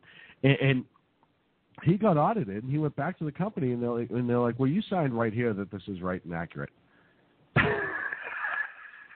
He ended up winning long term, but it took a while. So have an idea that there's actually a couple great websites out there that you could put up, you could put in without putting your personal information, how much you made, how much you paid in taxes, and kind of give you an estimate before you go where you should be ballparked. And I recommend you use stuff like that because it's definitely, and the IRS, I don't care. A lot of people say, oh, they're the kinder, gentler IRS. They don't screw around. They will absolutely hurt you if you physically, possibly, but definitely financially if you are not on the ball with them. Is that a death penalty case? Like, is not paying your taxes appropriately a federal death penalty? Because I know you can be a terrorist and you can't waterboard them and, do any of those other things, but I'm pretty sure if you don't pay up to the IRS that it is perhaps a death penalty case. Yes? No? I think it's going to be close to death penalty. It might be 25 to life. It may be flogging or caning. I don't know. Like sugar caning, where it sounds nice, right? But it's actually like very, very. It hurts a lot. Sugar caning. Right, my family's from Hawaii. We've had this talk, right? Have you ever been sugar caned before? No. I have as a kid. It's horrible. It's a horrible, horrible experience. It sounds awesome, right? Like, my mom, I'm going to sugar cane you. I was like, yes. We have a caller? Yes. Who is he? Hey, boys, now? Look what I got here. Hey, where are the white women at? Ain't nobody got time for that. It's Shaft, baby Bubba. Yeah. Who is a man? Ken, my man. Ken, how are you, buddy? Man. Shaft. Yeah, dang right. You can just sing the whole song. I'm going to sit here and tap my toe. We're going to live music tonight. Good evening, everyone. Good evening. How are you? Conservative. Wonderful, wonderful. It is I, me, depending on which language or ebonics you're studying at your local school. I actually take advanced ebonics. Also, me calling into your very station, similar right? to Bostonian. I'm sorry. What'd you say, Ken? It's actually very close. It's very close to Boston. Call into your station. You see how I get treated? Boston, Sonic. I'm seeing it. You see how I get treated on this show? It's awful. It's awful. It really is. It really is. Hey, but it's not often that people get a chance to speak like they're going into the parlor. Well, you have to go in the parlor. That's where you can sit down and put your feet up on the piazza.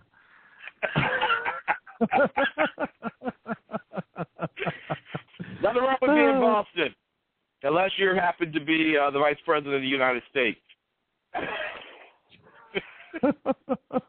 Wonderful speech. I'm quite certain you were very proud of the Vice President's speech that you all survived. And by golly, with all those Obamacare bills that are coming into Medicare and Medicaid that we're about to reject, I just want you to know that we sincerely support the fact that you went through a terrorist act. Here's the funny part. Go ahead. Because I'm going to pull up a statistic while you talk about that for a second that I got that you're going to absolutely love. So go ahead and talk about the president's speech, vice president's speech for 1 second. No, I just thought it was really amazing that, first and foremost, for me, it just goes to the understanding of why Obama is still president. Simply because everyone looks at the number 2 and understands there's not much left. Okay? Hey, if anything happens to this guy, you could get worse. At all costs. Protect him at all costs. Politically, physically, it doesn't matter. Don't let him. I wonder, I almost wonder if Republicans aren't even like, no, let's not impeach him because, seriously, look what's coming down the road behind him. You know what I mean? It's the lesser of the evils right now.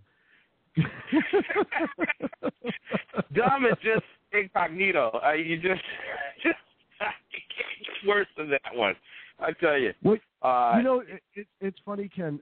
You talked about the healthcare and Medicaid, and I'm still looking. But how many people do you think, on average, after Obamacare? Now, keep in mind, Massachusetts did have its own healthcare system in place, as we all know. Romney Care was there. But how many people? And all the southern states thank Romney for that. Yes. Thank God, because all the businesses left. How many people do you think that they signed up in total for subsidized QHB or Obamacare natural, not the Massachusetts one, but Obamacare, the one that was supposed to bridge the gap, even in Massachusetts? What do you think the amount of enrollment was? Just throw a number out there. If we look at what Rand says, we should be dancing with the president as well. 845,000 individuals after $3 trillion of spending. Gosh darn, we should have just sent all that money out individually and would have stirred the economy completely. The total so far in Massachusetts, as of April 8th, I believe, from December 1st, 2013 to April 8th, 2014, 769 people in Massachusetts signed up for Obamacare. Whoa! Let's go to the board again, fellas. They should have brought Gary Lewis out. Guess how many left Medicare, the state Medicare, medical security as they call it, but the state Medicare, and overall that in that time period, that 4 months, 1 week. Out of Massachusetts, I would probably say about 20,000 people left. 3,063 people. So they'd rather stay on the state Medicare system than go to Obamacare because that's how bad the numbers were. And the transitional coverage, i.e. the temporary Medicaid, this is the ones we've talked about there, the flat files that you don't have to prove anything up front. You just sign up, and they'll say, oh, well, we'll eventually get around to screening you and how much money you'll pay, but right now you're just good to go under Medicaid. How many people? The number is 159,111 people who at this point have free coverage. Free coverage. They don't have to prove anything. And now, say half of them. Let's just say half of them, roughly 80,000 people, go to the ER for anything. Even a doctor for a cold. Anything at all. You're talking minimum $200-300 as soon as they walk through the door, right? Mm-hmm. That they're just giving out. And what they don't tell people is if they prove to be fraudulent, they're going to have to pay it all back. And they didn't tell anybody that. Massachusetts has a total on the Commonwealth Care, or Mass Health as it is, 1.6 million people. Commonwealth Care, which is the step down on the Mass, it's kind of like the Bronze Plan, 101,000 people. So, the state side of it, people like, right, whether you agree or disagree with it. People in Massachusetts generally like the state side of it. There are those people that still hold on to their Cadillac plans, as they like to call it, to make you sound rich and famous. A lot of people still hold on to it because it's better than all of them. But 769 individuals signed up for Obamacare in the state of Massachusetts. Is that not insane? That is insane. But you know what?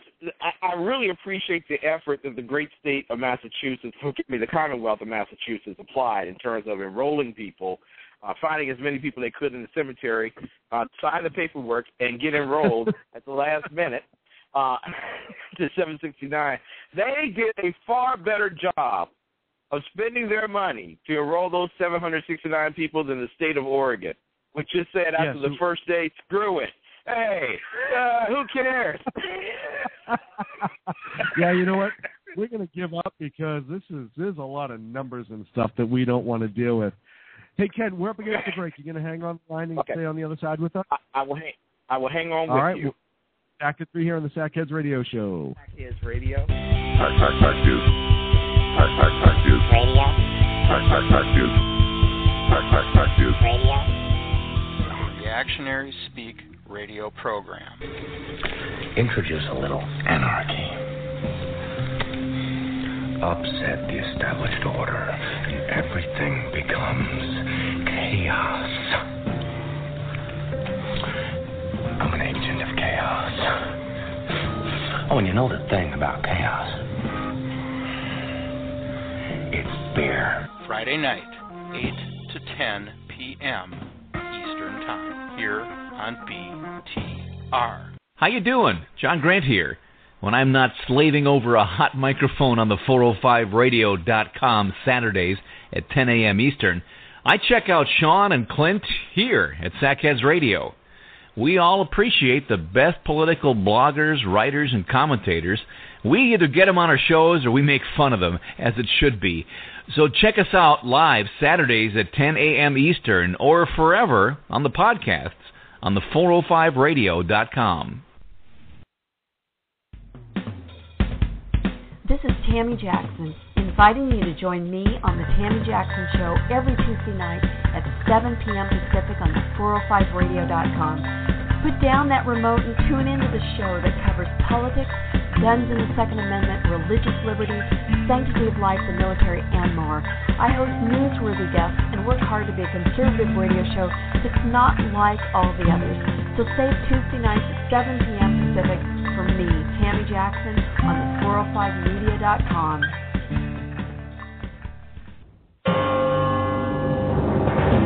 Hello, I'm Paul, a student at Hillsdale College. Here is my professor, Dr. Larry Arnn, on the separation of church and state. America's founders believed in the separation of church and state, in that the country was not to have an official religion or an official sect. But that did not mean that government was to be hostile to religion, or even indifferent to religion, as many today argue. In fact, America's founding document, the Declaration of Independence, includes both a reference to God as the author of the laws of nature and a confident assertion that human beings are endowed by their Creator with certain inalienable rights. Far from being hostile or indifferent to religion, America's founders understood the theology of the Declaration to be an essential part of the education of citizens. This Constitution Minute was brought to you by Hillsdale College. To join the national conversation on the Constitution, go to constitutionminute.org.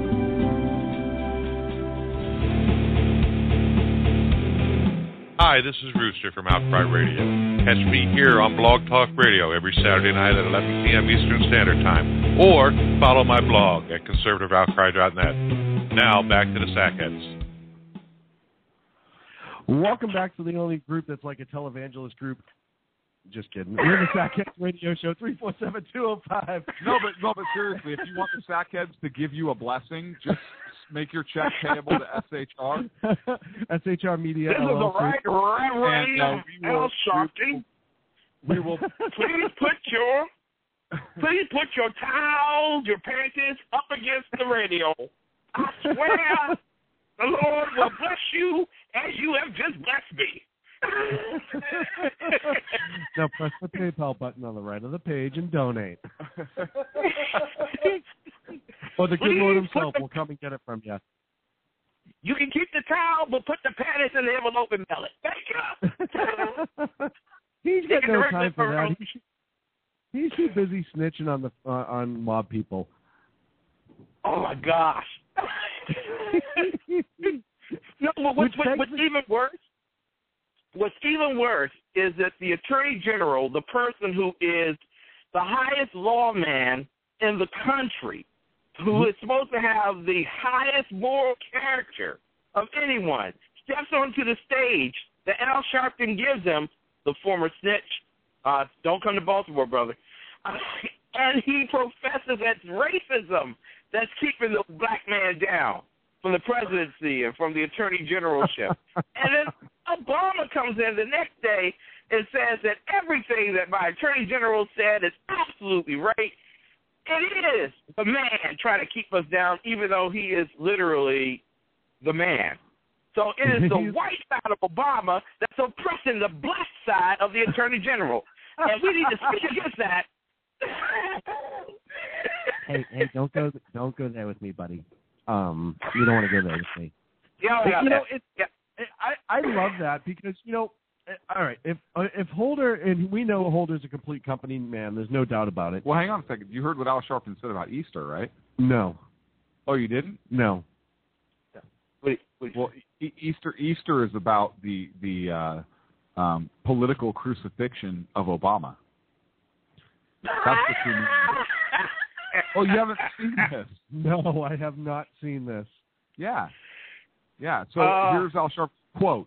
I think that the message is, and I can't do an Al Sharpton voice, no matter what the world may do to unfairly, no matter how you're crucified, nailed to the cross at home or in your personal relationships or on the job, that you can rise if you don't lose yourself during the hard times and the challenges. The story of Jesus on the cross, no matter what they humiliated him with, no matter how they mocked him, he took it because he knew he could rise. And the story of Easter, and my message for this Easter session, is no matter what unearthed sufferings you go through, that if you know you can rise above it, don't become like the disease that you fight. As I looked at President Obama at our convention last Friday, where all he took, he's been able to rise politically again. I'm not comparing him to Jesus, but I am saying that to every crucifixion there is a resurrection for those who believe. The funny part is, and this out is, Jesse Jackson was standing right next to him and said, everything that he said. So I think that's good. It's nice to see Jesse out again. Yeah, so Breitbart ran a story on it. Washington Times. MSNBC? Of course, did something. No, that's weird. No, MSNBC. Of course, the Blaze. Right. All the hater newspapers. Right. All the hater ones. I read that quote from Breitbart, but I wanted to throw it out there. So you guys were talking about that stuff. I figured it kind of played in. I apologize if I interrupted and if you didn't know about that. No, I did not know that. Although I am my brother's keeper, he doesn't happen to be one of them. Can I take his place? Yes, you can. Yes, you can. Sí se puede. Sorry. Latinos.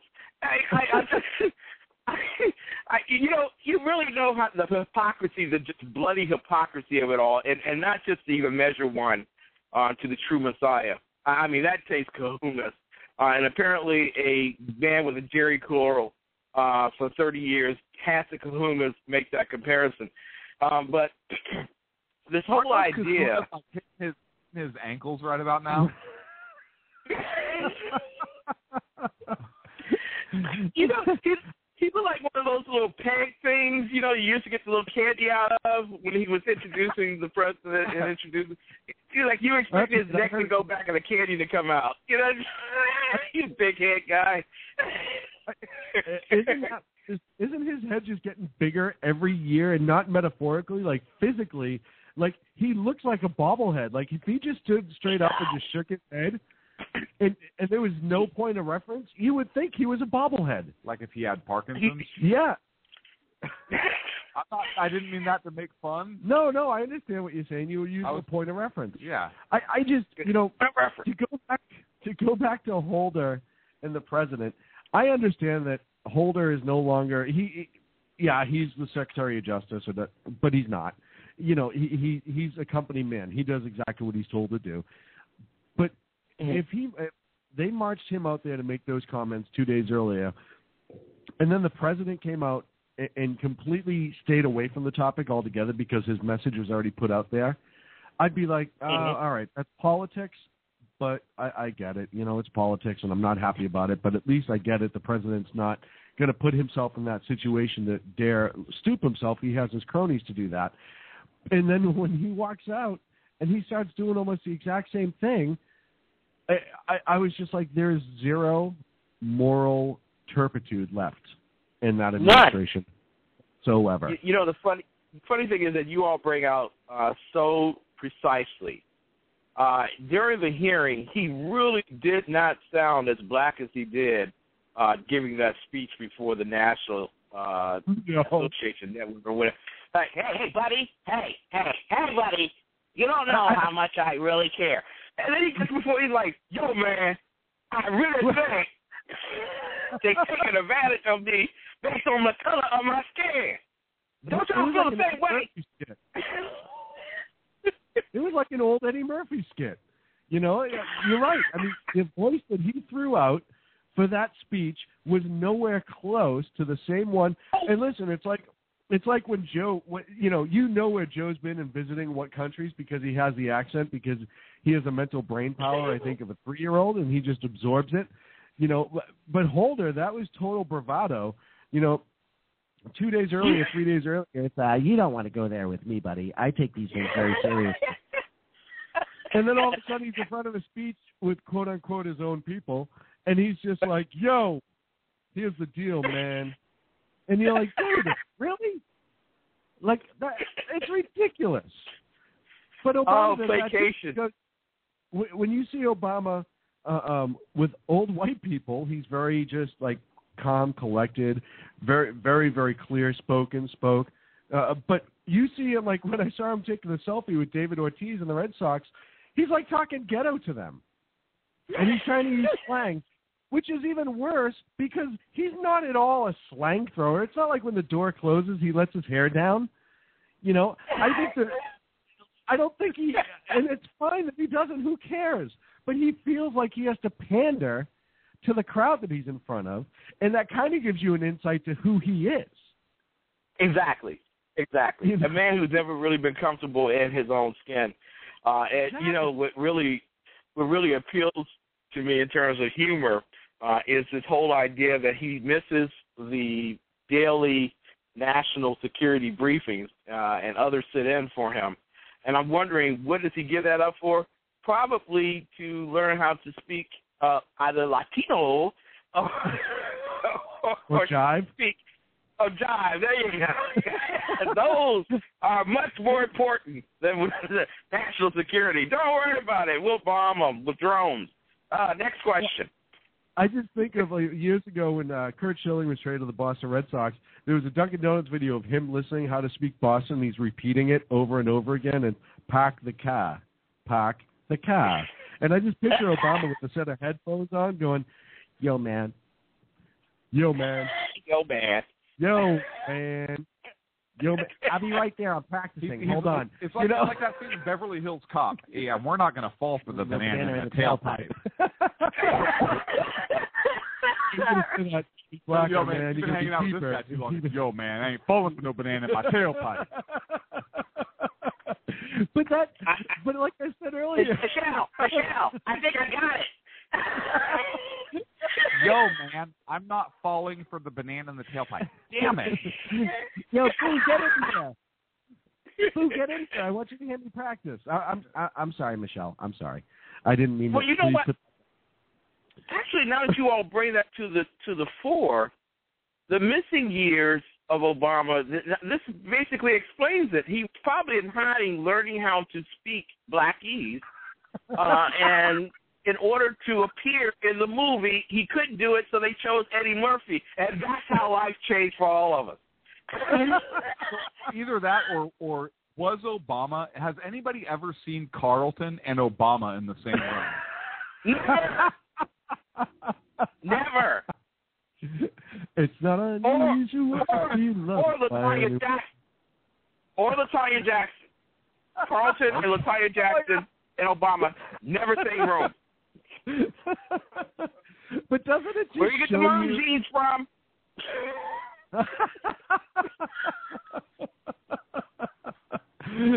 Doesn't it just show you, though, that he has no personality of his own? And he has no. I really, like I said, we talked earlier, and you said you know that's who he is and everything.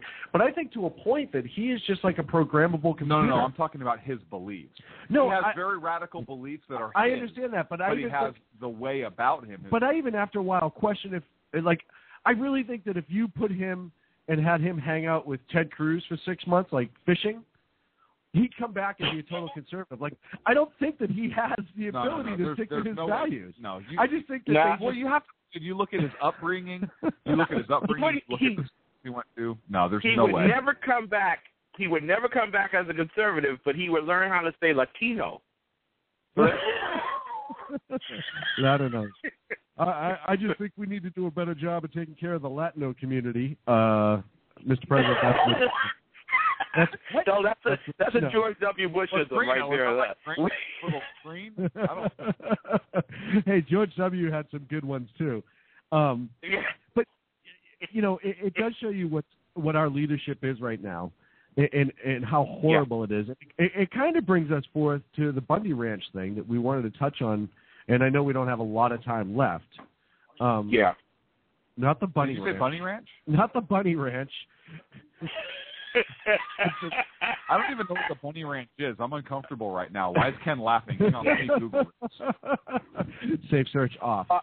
Before we go to, I want to end our discussion regarding Obama and Holder's fake ghettoism in front of their community, quote unquote, liberal hacks. The idea with the top story on Newsmax right now is that Hank Aaron is receiving hate mail after his GOP attack, and it's not because he may be going back to break the home run record. Well,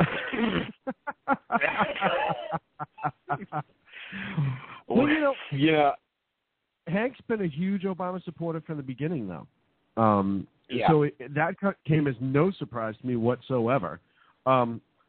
Same thing, great ball player, but his politics suck. And there are plenty of people out there that are the exact same way. But the fact that anyone would take the time to comment to Hank Aaron about politics would I can't even begin. It would be like talking to a guy who's never fished about fishing. Like, you can have your political beliefs, that's fine, but when it comes to athletes and sports entertainers and stuff like that, very few of them know what they're talking about when it comes to politics. They just do it to keep themselves in the spotlight. You know, I think of guys like James Woods, who's very educated in politics and absolutely pays attention to what's going on, and you know it because he's not shy about it. But he's not one of these, you know, flyby guys that just has to drop a comment into because baseball season just started and he wants everyone to remember his name. And that's kind of what I get out of Hank and people that do things like that. You know, if he did it in the middle of December and he gave like a long history behind it and, you know, started quoting things or whatever, that's okay. Maybe he is a little more educated about the politics and he actually has a true care and concern, but he doesn't do that. It's the beginning of baseball season. I'm sure he's going to be making a bunch of appearances, and he wants to make sure that everyone knows how Hank Aaron feels, so the media is around him and asks him questions. And not about the fact that his godson uses steroids or used steroids. There you go. Hey, buddy, you don't want to go there. It's never been proven in a court of law that his godson actually used the needle. No, Okay, it is. He's thank on you. house probation for it. He used a cream. He rubbed cream on his eyes. Okay. He did use the needle. Oh man! Right. So, Clint, are you still Googling Bunny Ranch? I'm lost right now. I don't even. So, real quick, because we wanted to talk about it tonight, but the Bundy Ranch, and the incident that happened there, and not Al Bundy's ranch, talking about the one in Nevada. See, that's where I made my mistake. I was listening for the song Love and Marriage, and I was thinking, we got something here. The Bundy Ranch. We can see Al coming out with his hand in his pocket or whatever, telling the U.S. forces, hey, take it if you can get it. Can you take over? No, we talked about this before we went on the air, and yeah, one of the things that really concerned me is, you look into it, and you have to see each side's argument. We could talk about how it was enforced the day of on a separate occasion. You have to see each side's argument, and the government. Bundy could have done some things differently on his end. But I brought up, here's a guy who's watched every rancher around him go out of business because of the BLM, essentially, and the restrictions that they put on, and said, no, you're not going to destroy my family's heritage. You're not going to destroy my family business. You're not going to make my family go hungry. I'm sick and tired of it. And I think a lot of people relate to that.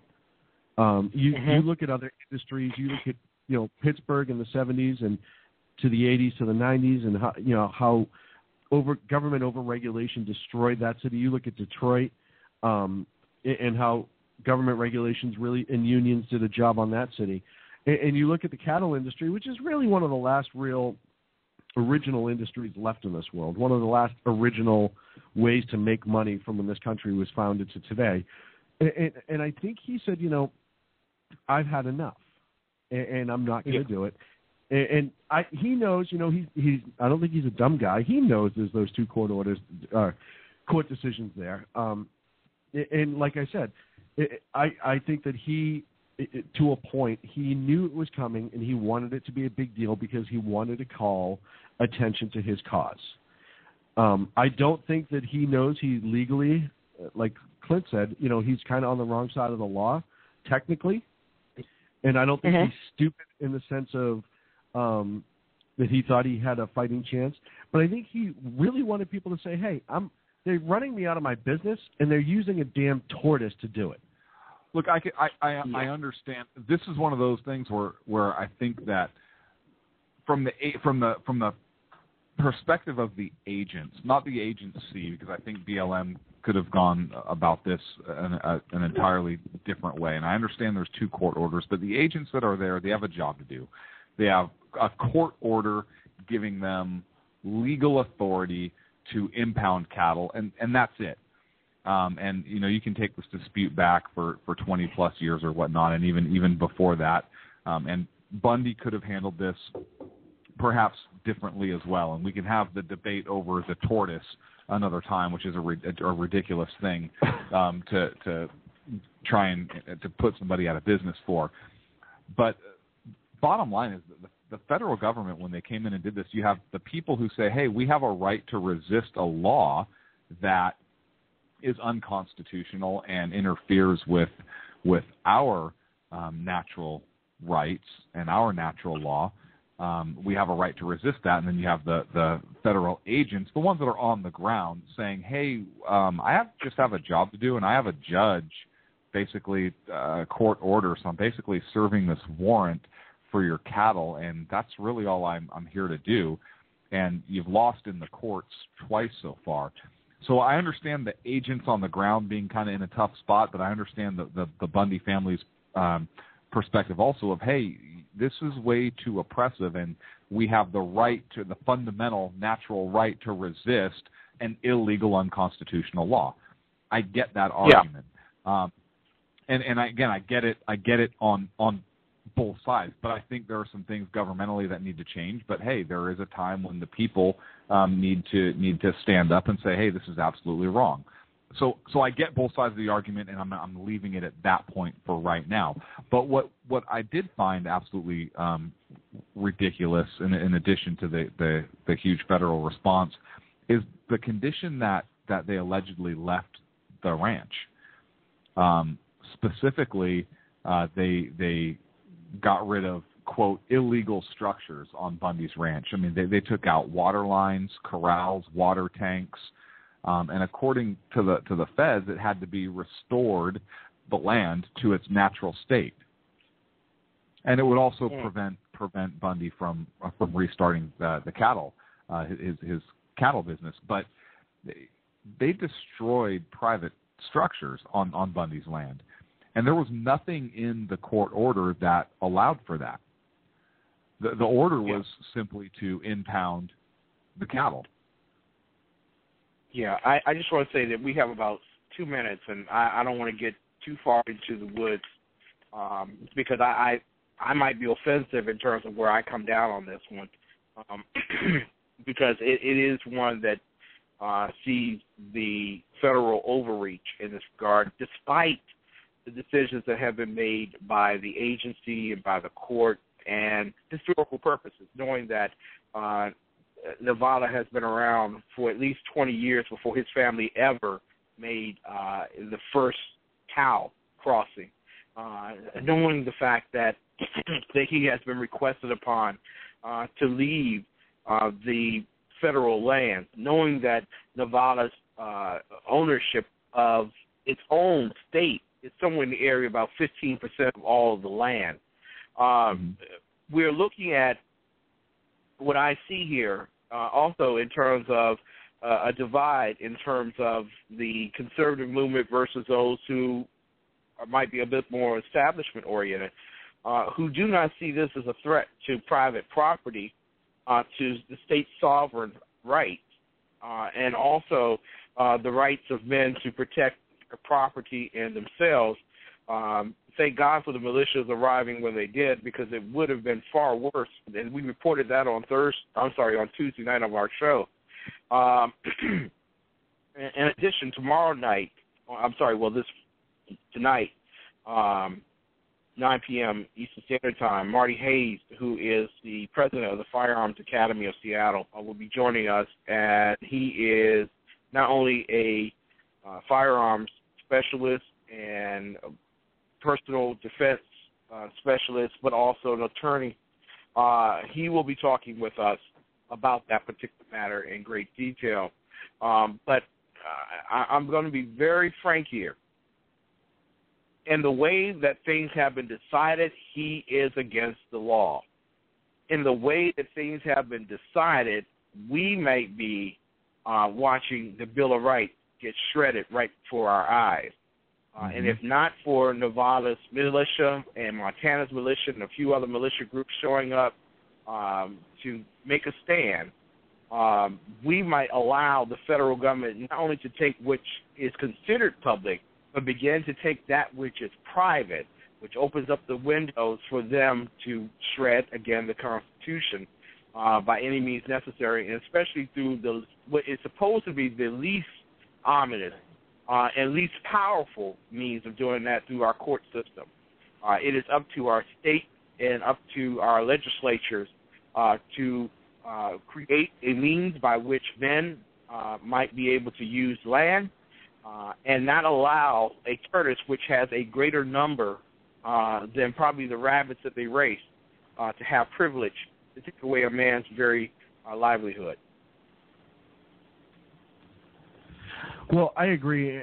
I do agree with you. I actually feel that this goes a lot further beyond just some cattle grazing. And, you know, one of the questions I brought up, and I know we're going to run over a few minutes here, and I'm okay with that. One of the questions I did bring up was, if this was completely private property that he was on, if he owned it, the state of Nevada was never involved, and then the feds said, almost like they're doing with rainwater and the EPA, hey, you know what, that tortoise is endangered, and we need that land back, and you can't ranch on it. Would that leap have been made? And I don't know, but it's a question to ponder. If they really thought it was so serious that the tortoise was in such danger, look at the EPA reaches with anywhere that water pools now. They feel like they have some sort of authority. Is it anywhere that tortoise goes, that special tortoise, that they can run people out of homes and stuff like that? Well, they're doing it in Louisiana. They're doing it in Louisiana with men who own property in Louisiana as a result of not having the actual natural habitat for, I believe it's some type of frog, that has left by nature, natural selection. These are the same liberals that believe in the evolution, natural selection. These frogs have left that part of Louisiana for better natural selectivity.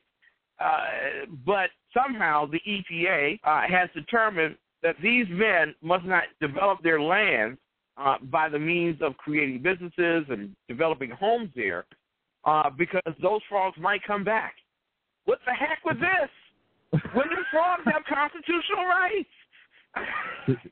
Are they saying that the chickens might come home to roost? They just might. And they might be carrying a cross, too. But, to bring up Clint's point, I definitely agree that I understand that the court has made a decision.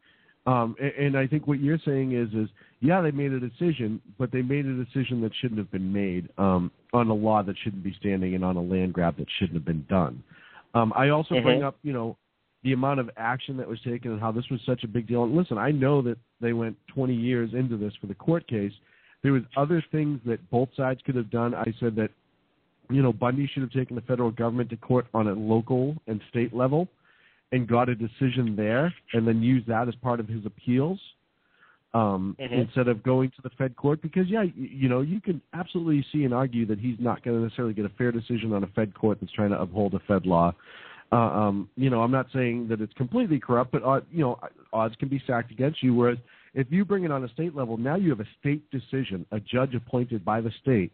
And if he sides for you, well, now you start really getting into a 10th Amendment argument. Yeah, well, the problem there is, you go.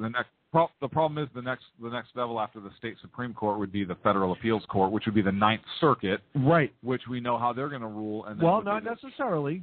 The last few times they've actually that was because it's a 3-judge panel as opposed to the court sitting as a whole, right? And I do understand that the Ninth Circuit is going to rule in favor of the Feds, and then it would go to the U.S. Supreme Court. But while all that was happening, his fees wouldn't have been going up, but it would add clout to his argument. So on that level. But the other thing, too, that they could have done is, and I didn't say this, I believe it was Judge Napolitano that said, the Feds could have just leaned on his home, put a lien on it, done it completely civil, and put a lien on it and gone that route. Now, did I want that to happen? No, but is that a much better choice than, I think, having his cattle taken and killed? Absolutely. But the problem is you had a judge somewhere that said that they can impound the cattle. So you had a judge that said, yeah, impound the cattle, don't put a lien on the property, or don't. You have a court order. And again, I think it's a bad ruling, and I think it's how it's gone. The power of the federal government is completely ridiculous, and that's kind of an aside to this argument. But my point was the agents on the ground who are there to kind of go through the process. I understand they're in a tight spot. They're sworn to uphold the law, and they believe that's what they're doing with a court order. But then you have, and that's different than hey, they're here to take your guns because that's a specific constitutional guarantee. But what I'm saying is, can I read from the document from the actual? This is United States District Court, District of Nevada. This is the plaintiff versus Five and Bundy. That's the United States of America. All of us are against Five and Bundy, so he must be a Superman. Yeah. The injunctive relief says the United States has established irreparable harm not only through the continuing nature of Bundy's trespass, but because Bundy's cattle have caused and continue to cause damage to natural and cultural now resources and pose a threat to public safety.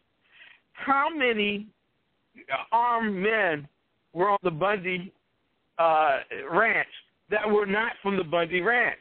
We're talking about almost military-style snipers who were set out to do harm to this man.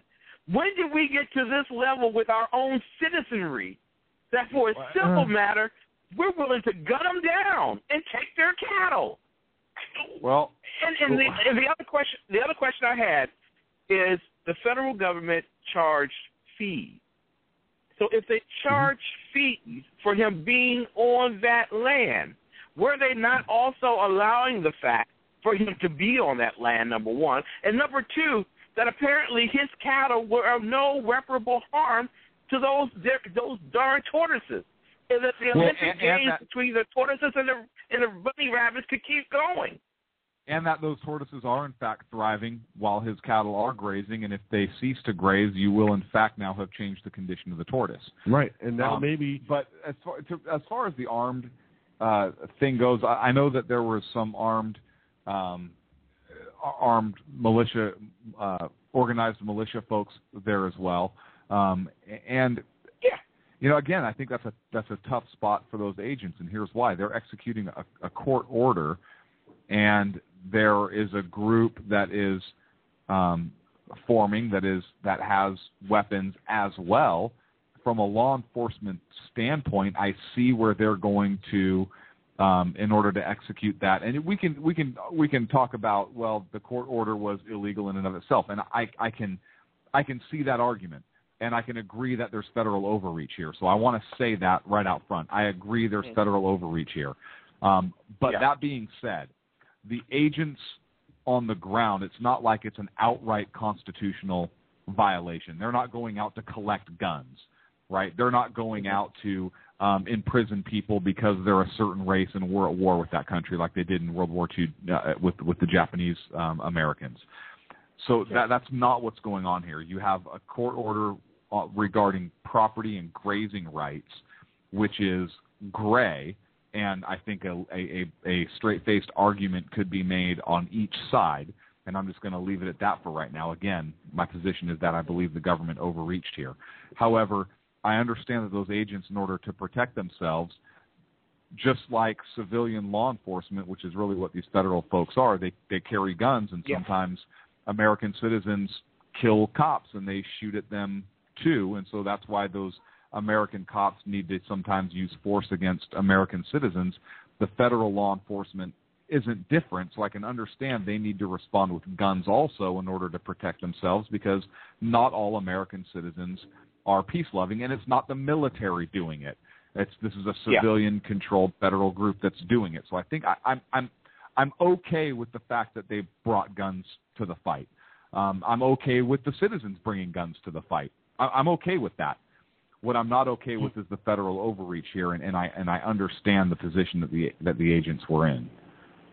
Yeah, and Iggy Mom is making note of the treaty that's in effect, the Guadalupe Treaty, in which the federal government took back the lands from Mexico after winning the war. Listen, while there was ample opportunity for this to be ramped up, there was also ample opportunity for this to be handled in a very civil manner. And I don't think this is where my problem comes with this. Literally, you have forces that are being drawn upon at the state and federal level to execute this one court order. And it borders on who's in charge to give that call to federal officials to be called upon to be put in harm's way. You have to really be, and I'm going to go there. I'm going to go there, buddy.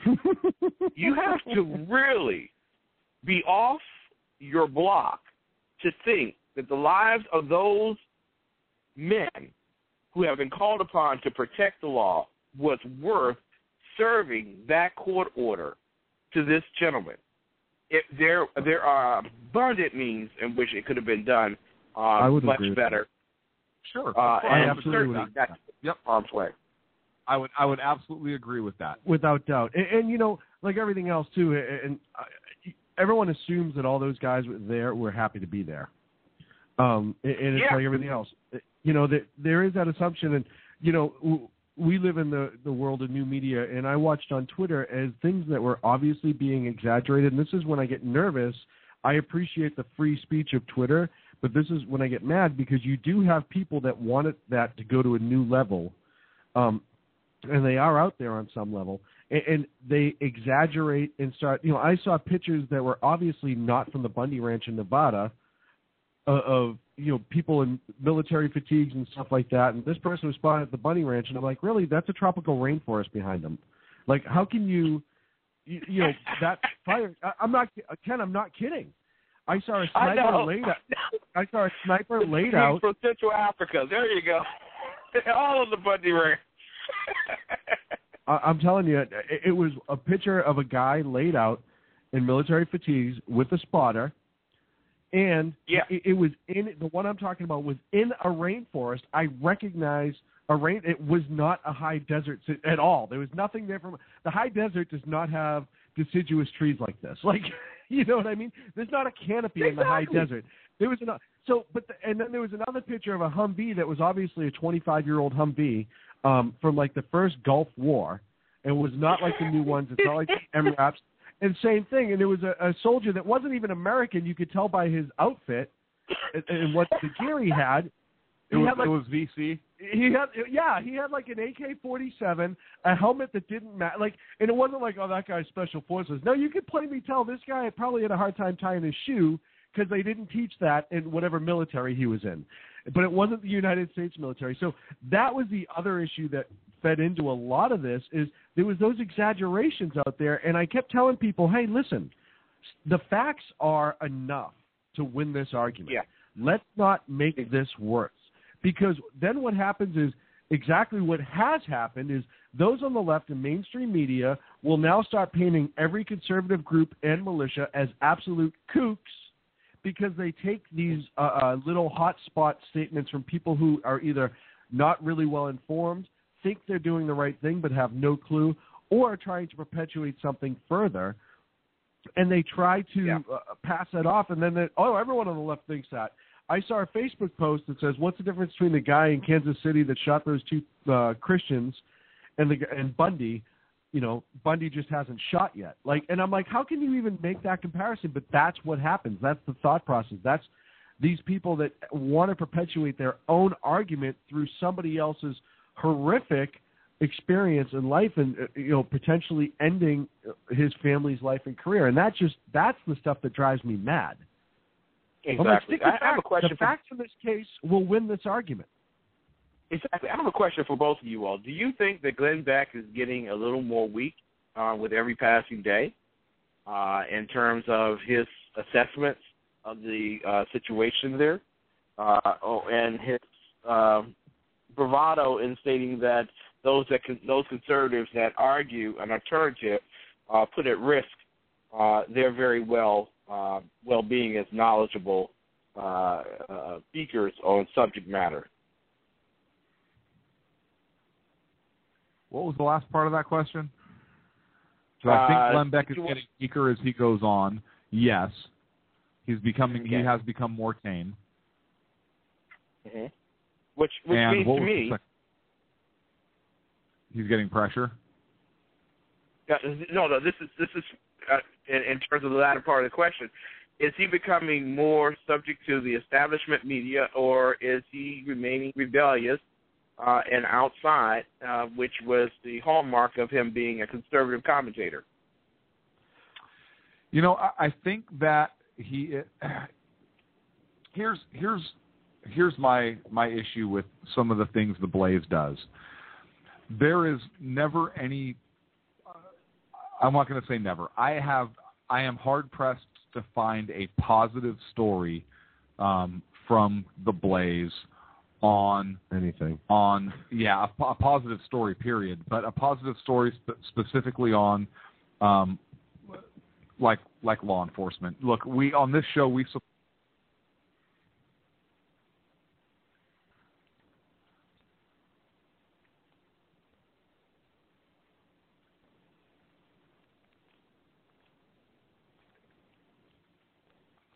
Hello, it is Ryan, and I was on a flight the other day playing one of my favorite social spin slot games on ChumbaCasino.com. I looked over at the person sitting next to me, and you know what they were doing? They were also playing Chumba Casino. Coincidence? I think not. Everybody's loving having fun with it. Chumba Casino is home to hundreds of casino-style games that you can play for free anytime, anywhere, even at 30,000 feet. So sign up now at ChumbaCasino.com to claim your free welcome bonus. That's ChumbaCasino.com and live the Chumba life. No purchase necessary. VGW. Void where prohibited by law. See terms and conditions. 18+.